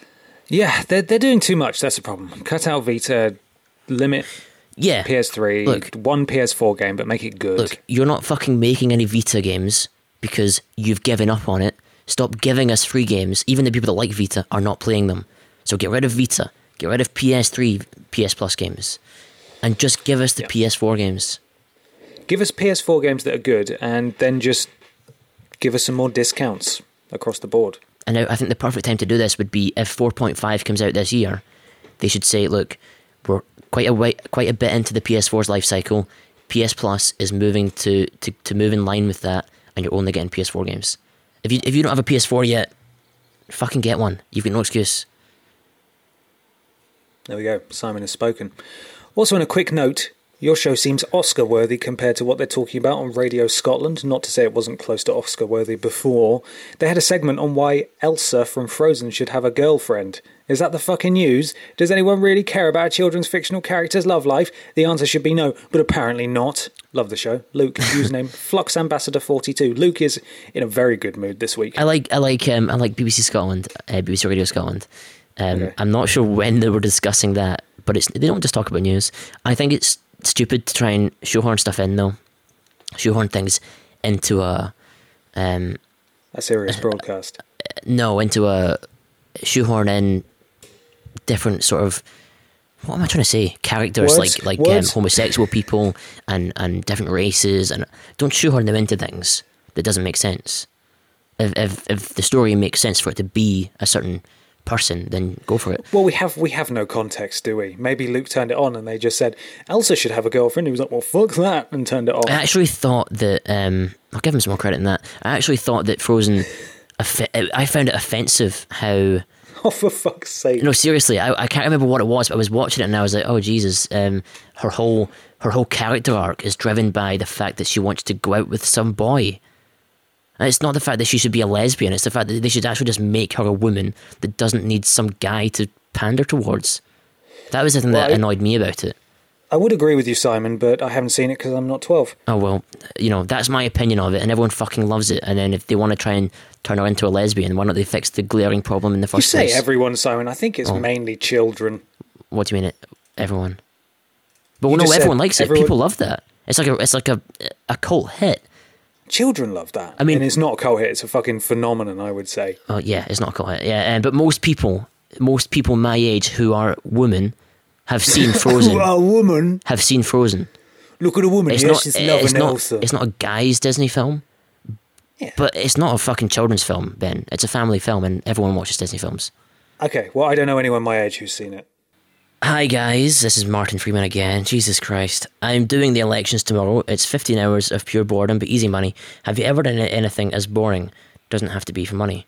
I was working at the elections as well, so I guess that's similar.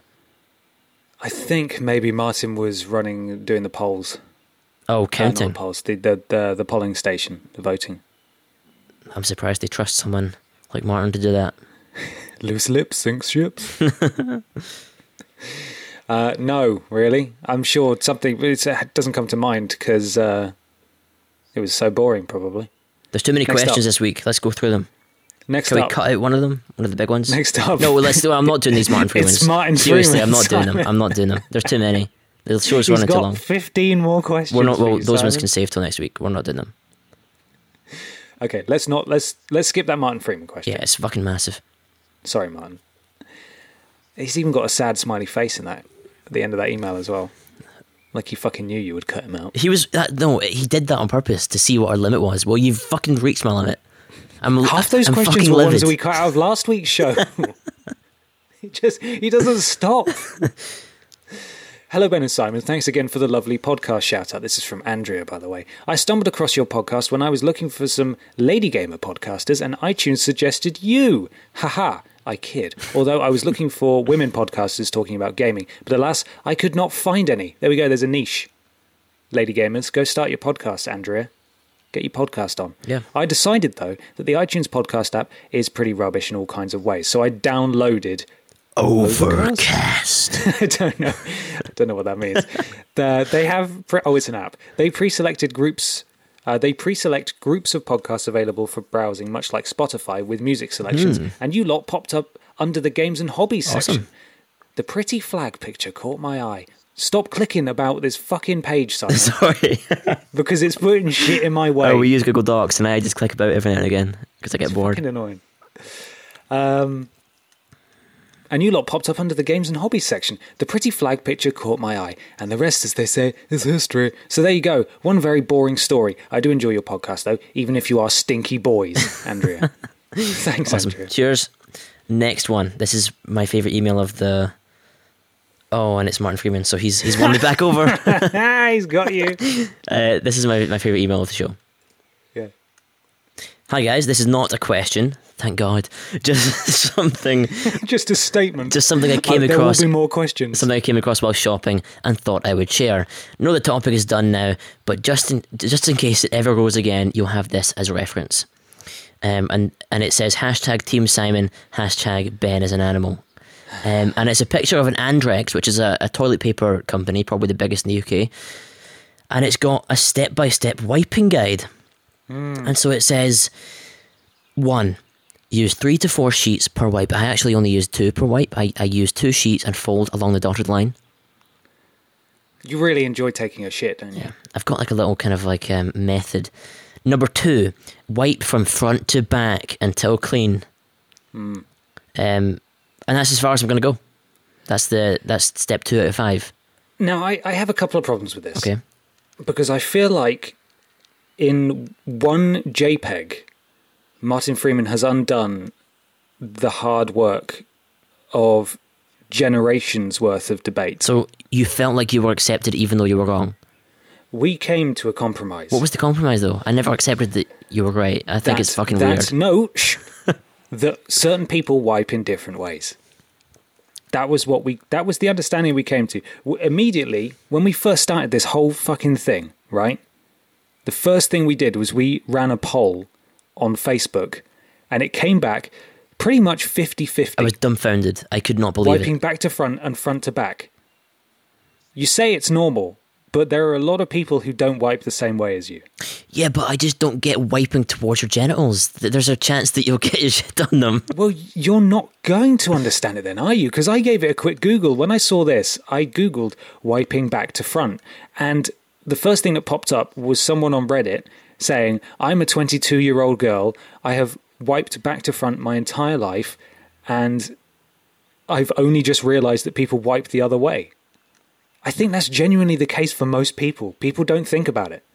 And it got me thinking, Simon, because I've always wiped back to front.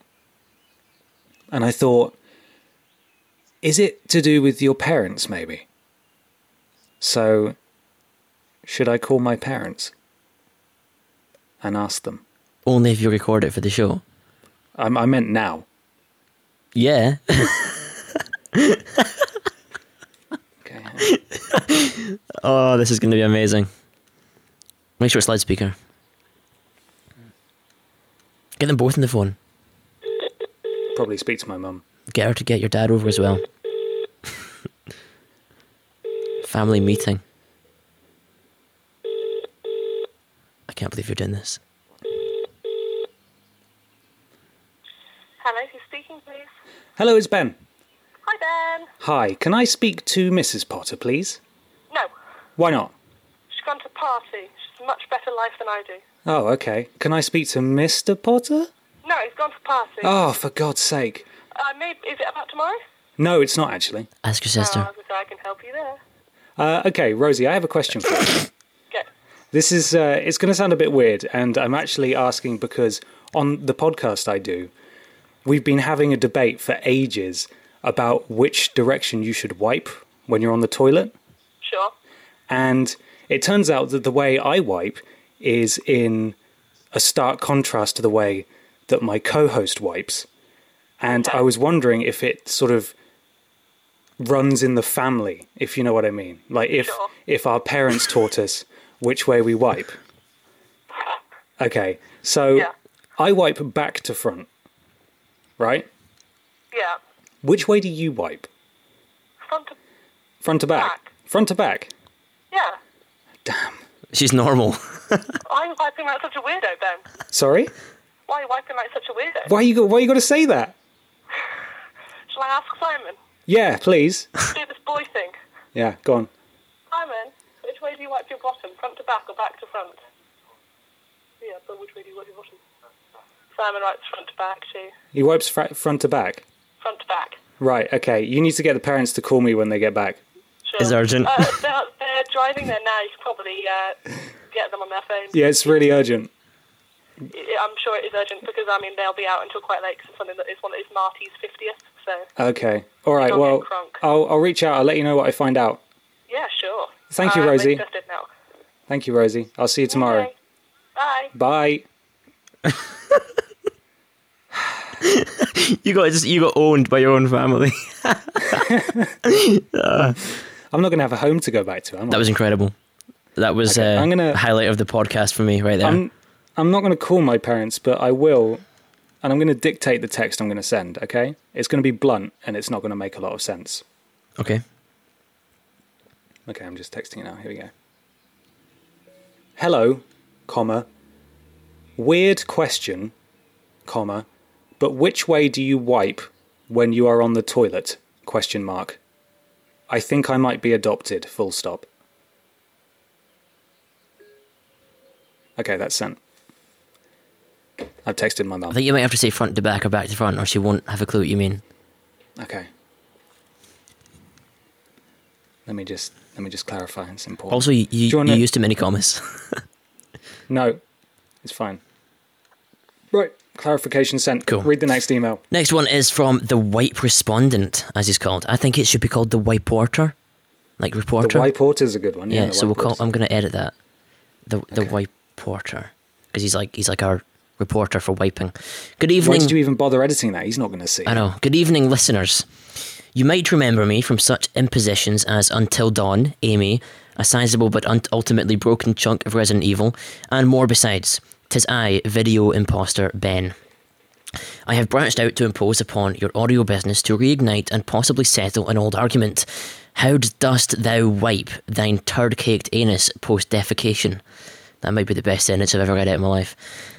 After Andrex have inconsiderately printed a front-to-back directive on the rather wankily named washlets, which personally I'd rather have named ring refreshers, I have made it my mission to go into the world and ask family, friends, passerbys, street performers and shopkeepers how they scrape shit. You will be hearing from me soon, but know this. However you choose... That was the weirdest, like, the most English way I've ever heard you speak. What? But now this. That's because I actually read it as now, not no. Like, but know this. I did it again. There's a K. There's a fucking K. However you choose to clean the rear cleavage, I am on hand to discover that you are not alone, you side-wiping freaks. Until next time, the Wipe Porter. Never forget. This is back. This has come back bigger than ever Wipe before. supremacy is back in a big way. Yeah, so we've got to the end of the trophy fiasco, and now Wipe Supremacy's back. Fuck, I thought we were done with this. I'm so happy. I don't want to do a PlayStation podcast. I want to do an Andrex podcast. I don't want to be on it. And so I take it he's going to go out and like kind of vox pop, get some voxes of people, ask people different things. I have no idea, to be honest. Has he not told you? No. With his organisational skills, I'd be surprised if we ever hear from him again, to be honest. Oh well, hopefully he does. Yeah, maybe. News time.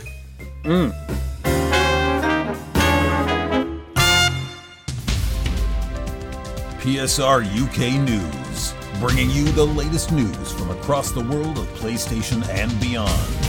With William McPinch and Bobbert Bignuts, this is PSR UK News. Here's today's headlines. The 12th Battlefield game is called Battlefield 1. The reviews are out for Uncharted 4. Respawn is making a Star Wars game. Fallout 4 Survival Patch is out now. Persona 5 has a Japanese release date. And Destiny somehow has almost 30 million users. Howdy doody, I'm William McPinch. Battlefield 1 is set in World War I, and judging purely from the trailer, it's going to be handled with about as much tact as a coat hanger abortion. Yes, Willie.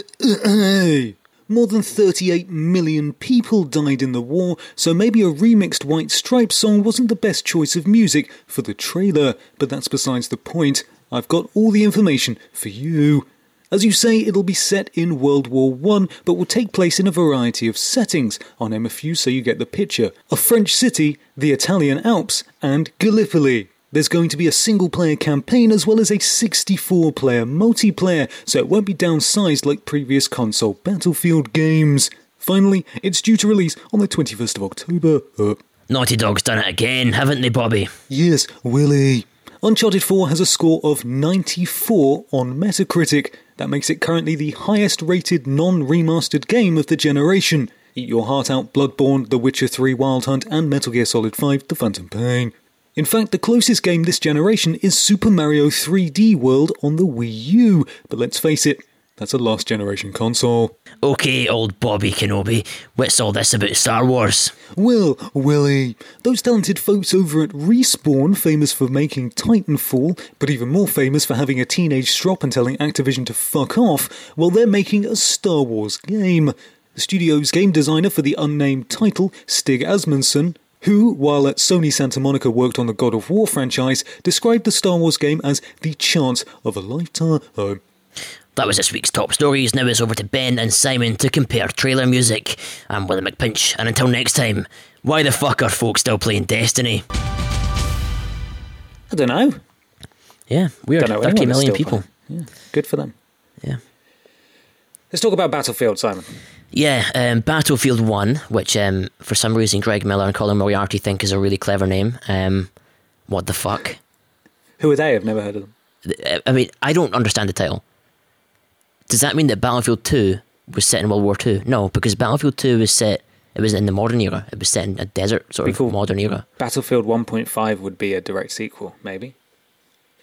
I mean, I thought shouldn't they just called it Battlefield The Great War or something? Or Battlefield 1916 or something. Yeah, because they've done that before. They had 1942, 1943. Maybe they didn't want to confuse with just a multiplayer shooter. I don't know, whatever. It comes across as an Xbox exclusive because of their stupid console name. Or a reboot of the franchise. But it's not. No. Because the franchise is not a linked franchise, so you can't reboot it. Before we continue to talk, because we've got a lot of stuff to say about Battlefield 1. Yeah. I just want to say, the idea of a shooter set in Battlefield 1, to me, is extremely exciting. And I think for you as well. Yeah. I'm very excited to see what they do with it. I loved Valiant Hearts, The Great War. I know you didn't like it as much, but I really like that setting. They, apart from the fact that they, for some reason, felt the need to have a stereotypical, over-the-top German antagonist, which there really wasn't that much of in World War I at all. No. They told a really heartbreaking story about about people who didn't want to be in this war, but they're all mixed up in it. And they have a real opportunity to do the same thing in Battlefield 1. However, the first thing we see about it is the complete opposite.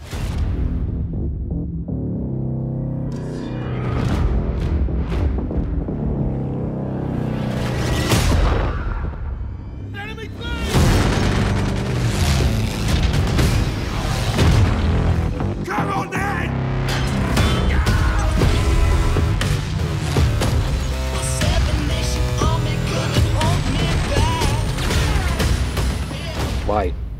Yeah, so that's the trailer music. And I'm look, I had a little discussion on Facebook with one of our listeners, Seb. Mm-hmm.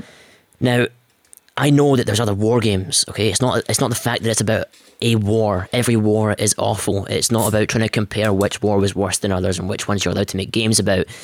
That's not the problem. When Valiant Hearts came out, I said you could make a game about the Holocaust. You know, I've been to Auschwitz, I've been to Gallipoli, I've been to all kinds of places where I've seen. I know a lot about these different wars and why they were so awful. You could make a game about a concentration camp so long as it was tasteful, so long as it wasn't just, I don't know, you playing as a Nazi and killing lots of Jews, Getting high scores. yeah. Fuck. I wasn't. Okay, that sounded much worse than I intended it. For it to be. But yeah, you know exactly what I mean. Then you could make a game about anything. Yeah. It has to be handled well. Now, Call of Duty games and Battlefield games have all done World War II. Everyone's done World War II before. The trailers aren't usually some music like this. In fact, the trailer I point to now is Doom, Right. which you'd expect to be heavy metal Wub-wubs. wub music, and I'd say it's less garish than the World War I Battlefield trailer music. I point to other Call of Duty trailers for their Call of Duty 1, Call of Duty 2, Call of Duty 3, Call of Duty 5, other World War II Call of Duty games that didn't have trailer music like that. They had original scores. They had good trailers. Probably Battlefield 1943 and 1942 didn't have trailer music like that. I think that, yeah, it's not the fact that it's just World War One. What makes it worse is that World War One has never been touched by games before. We've got Valiant Hearts, which was a tasteful game. And had wonderful music. that Fantastic original music, everything. yeah. And we've got some other games on PC, some like kind of flight simulators, maybe some kind of top-down RTS games, and a couple of first-person games that are mods. I think there's a Steam mod, which is from World War One. This is the first sort of like mass, huge developer World War One game. Okay, so it's really interesting to see how they approach it, because for all we know, that could set the agenda of how people approach the war from now on. And when you consider game and art, it's a medium, something that you can consume, like a film or a book or a poem. It's the exact same. Look at how World War One's been handled before this. The most famous content about World War One is very famous books from people that were there, famous poems from poets who were soldiers in the trenches, and there's not even that many films about it. And then you have this trailer, and the other thing is, this is my last point about why I think that this war should be approached slightly better than it is right now so far. It doesn't give me hope for how the campaign's going to be. World War One was a war of attrition. It was trench lines that were stagnated for years. It was nations that didn't want to be at war, but were at war because of treaties. It was horrible. World War II was a fucking nasty war, obviously. So is every war. But at least there was an ultimate evil that had to be defeated. You know? And I don't want to get too deep about it because it's a video game podcast. But if you end up with a typical video game storyline, which we've seen, video game writers are fucking pathetic and can't write anything but this, where one person has to save the world or the universe or some fucking thing, it will not work with World War One. Because the average grunt soldier did not affect anything. And that was the whole thing of World War One was, it didn't matter. Lives were wasted for an inch of ground. You know, it wasn't worth it. And if you falsify that by having, I'm going to be Grunt Joe and I'm going to fucking save the world and I'm going to shorten the war by 2 years by doing this thing, it will be an injustice to the memory of those people.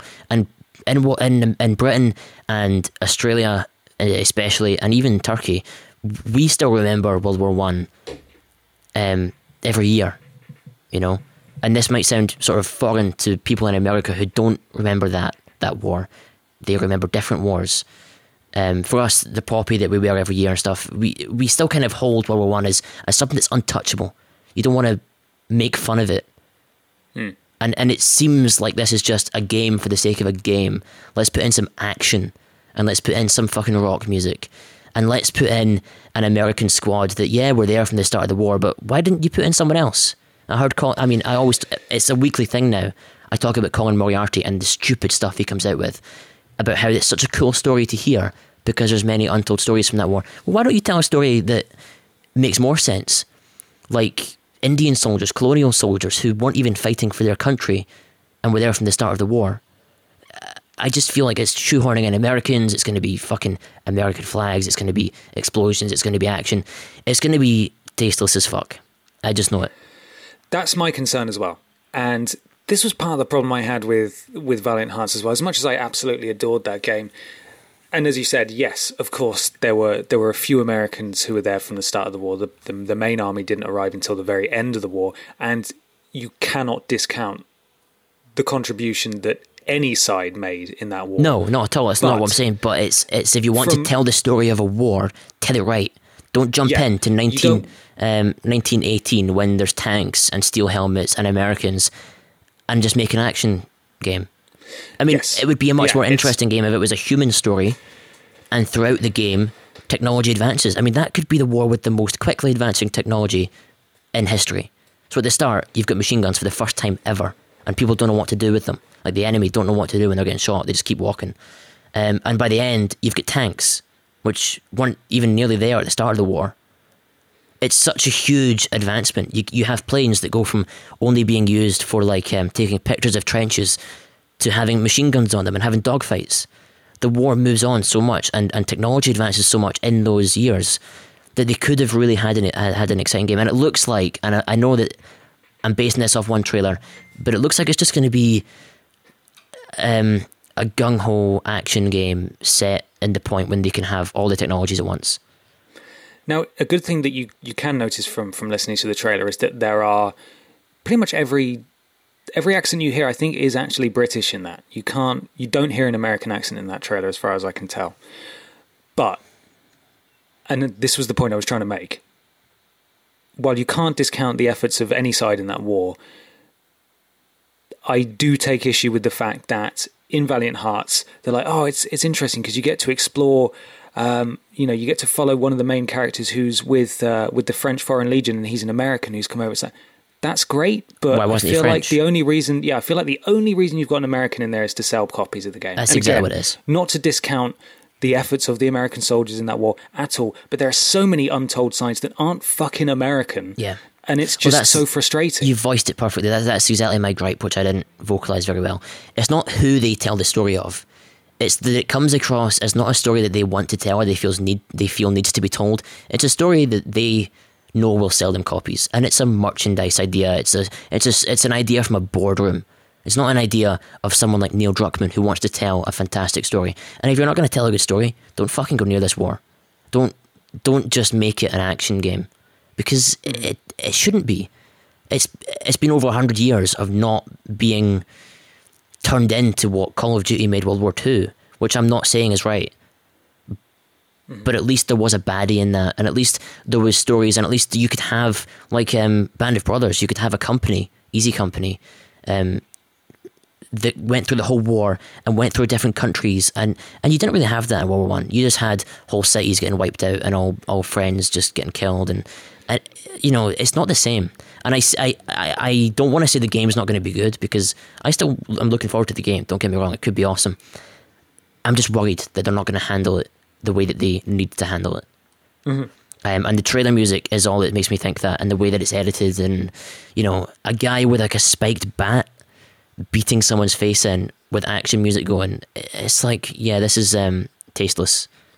I mean, the Doom trailer was more tasteful than this. We even looked up the Call of Duty World at War trailer. Play some here.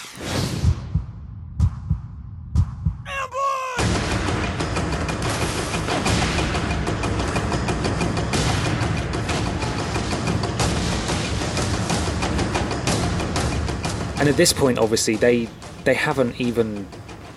this was where it sort of started to take a turn. I think it was actually the last... This was the last World War II Call of Duty. Yeah, so they were and even this one had like, like fast-paced drumming, sort of like beating heartbeats, machine guns going. Yeah, exactly. Nothing that was like, like Ace of Spades or whatever the fuck playing in the background, Yeah. But from my very limited experience being in the games industry, on the game development side, I can tell you categorically that that would not have been the decision of the people making the game. That would have purely been an EA marketing spin.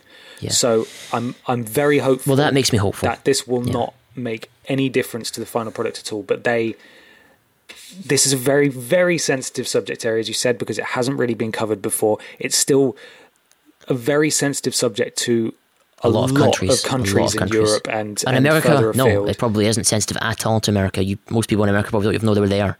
It's being developed by a European studio, though. So yeah, I know. It's just that people listening from America might not have a clue what I'm on about or why I'm talking about this the way I am.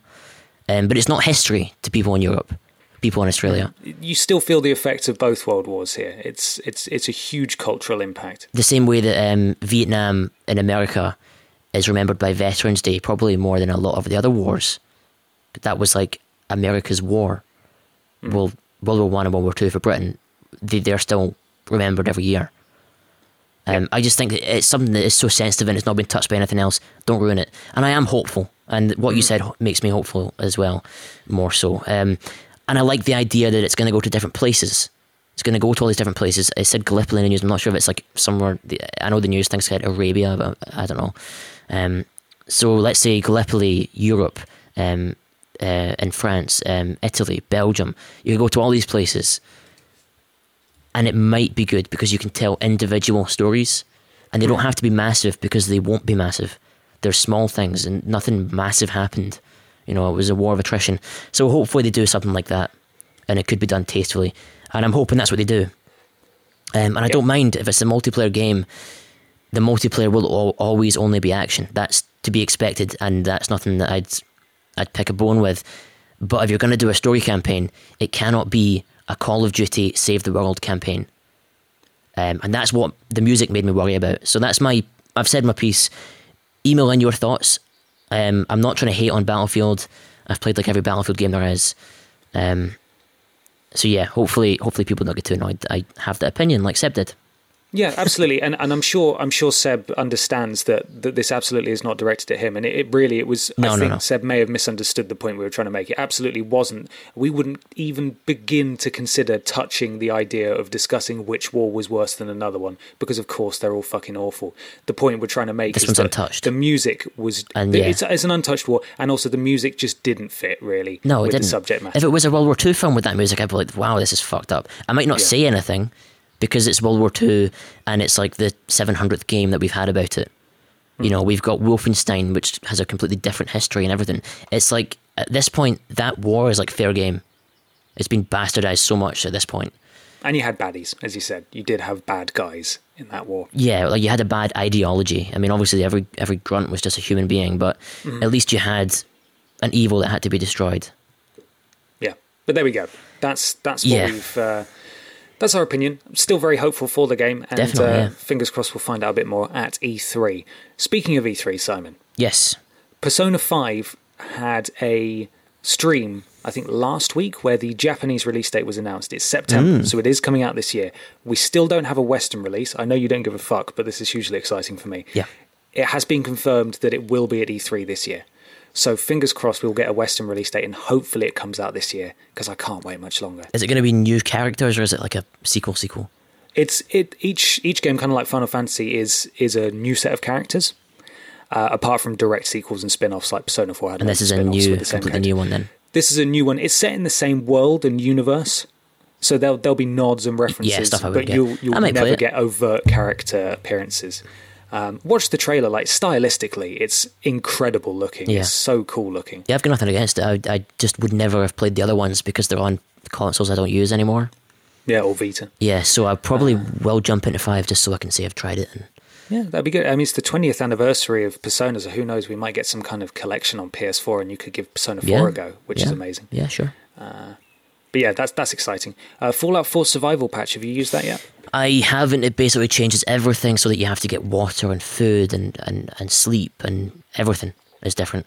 I think the bullets do more damage, you get less ammunition, it's crazy. So if you want to play it... How is it compared to New Vegas's hardcore mode, whatever it was called in that? No idea. Probably very similar though. I mean, that was the first one that did it, wasn't it? I think so, yeah. So it's probably very similar to that. The other big news for Fallout 4 is that the DLC has a release date, and I'm pretty sure it's out this month. the big DLC. Oh, like yes, the it story has Far one. Harbour. It's not on the. I think it's on the 19th. Yeah, the so day before my birthday. So Far Harbour's out very soon. I'll be playing that a lot. Mm-hmm. Let us know what you think of that. Will do. And there's a Star Wars game by the guys that made Titanfall and the Call of Duties and all that. Yeah, that could be good. We know nothing about it, so there's nothing to talk about really. Not really, no. For that one. But there we go. I think that's pretty much the news. That is indeed the news. Let's end the show. Let's do it. Oh, hello. Didn't hear you come in. I'm esteemed voice actor Richard McGonigal. And what I find goes best with a glass of brandy, open fireplace, and my best smoking jacket and slippers is a good episode of PlayStation Radio UK. You know you want to be like me. So go on. Get listening. End the show, end of the show. End it show. End of the show. End it show. End of the show. Thank you very much for listening, everybody. We got a bit deep and we got a bit dark there with World War One. But it's worth discussing. You understand where we're coming from. It's a discussion that I've not heard anywhere else, and No. I think it should be discussed by someone. Absolutely. I've listened to a few podcasts and they're like, oh yeah, it looks cool. And most people saying, oh yeah, the trailer was really cool. So the trailer was is cool. But it... Yeah. I mean, hell, I even edited, at your suggestion, a track from Valiant Hearts over the top of it in place, which is now on our Facebook page, which is where we were discussing this point with Seb, listener Seb. So you can go and watch that. And it just, I mean, it doesn't fit perfectly in time to stuff that's happening on screen, but it compounds and makes you think, oh God, this is really horrible. It gives you an idea of what they could have done. If, let's say, their trailer was the exact same, but with more slow motion and an original score behind it, it would have been tasteful and people would have enjoyed it just as much. The thing is, it's a great trailer and it has a good pacing and it makes you want to play the game, but that's besides the point. It isn't just a product. You shouldn't just judge it as a trailer. Yeah. And that was my point. So let's talk about where you can go to find more of our stuff. More of our bleak, depressing chat. You can go to our website, www.playstationradio.co.uk, find all our episode links up there, and links to our Twitter and Facebook, which is PlayStation Radio UK for Facebook, and at PS Radio UK for Twitter. You can get on our PS4 community, which is awesome, and I'm really enjoying it. It's getting better and better by the day. Yep. If it annoys you how many people post and you get a notification, you can turn those notifications off. Oh, and can you can only just jump in and have a look whenever you want or whenever you want to post something. So don't leave if it's annoying. You just turn off the notifications. You can add us on PSN as well. We're in that community all the time, so that's the best way to find us. Mm-hmm. And leave us an iTunes review. That really helps us climb the rankings, get more listeners, gives us more motivation to listen, to record podcasts. Mm. And lastly, you can go on our YouTube. We're trying to post stuff there as often as possible, and that is youtube.com/PlayStation Radio UK. Excellent. I have been slacking on Until Dawn. There's only a couple of episodes left, but I've been pretty busy. Yep. So I'll continue that soon. Maybe I'll get an episode out in the next couple of days. Who knows? Yeah.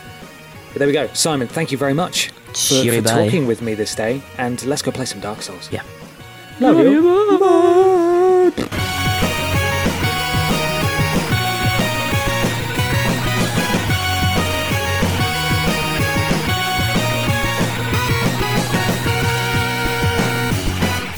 You've been listening to the PlayStation Radio UK podcast. To find out more, go to www.playstationradio.co.uk or follow us on Twitter at PSRadioUK.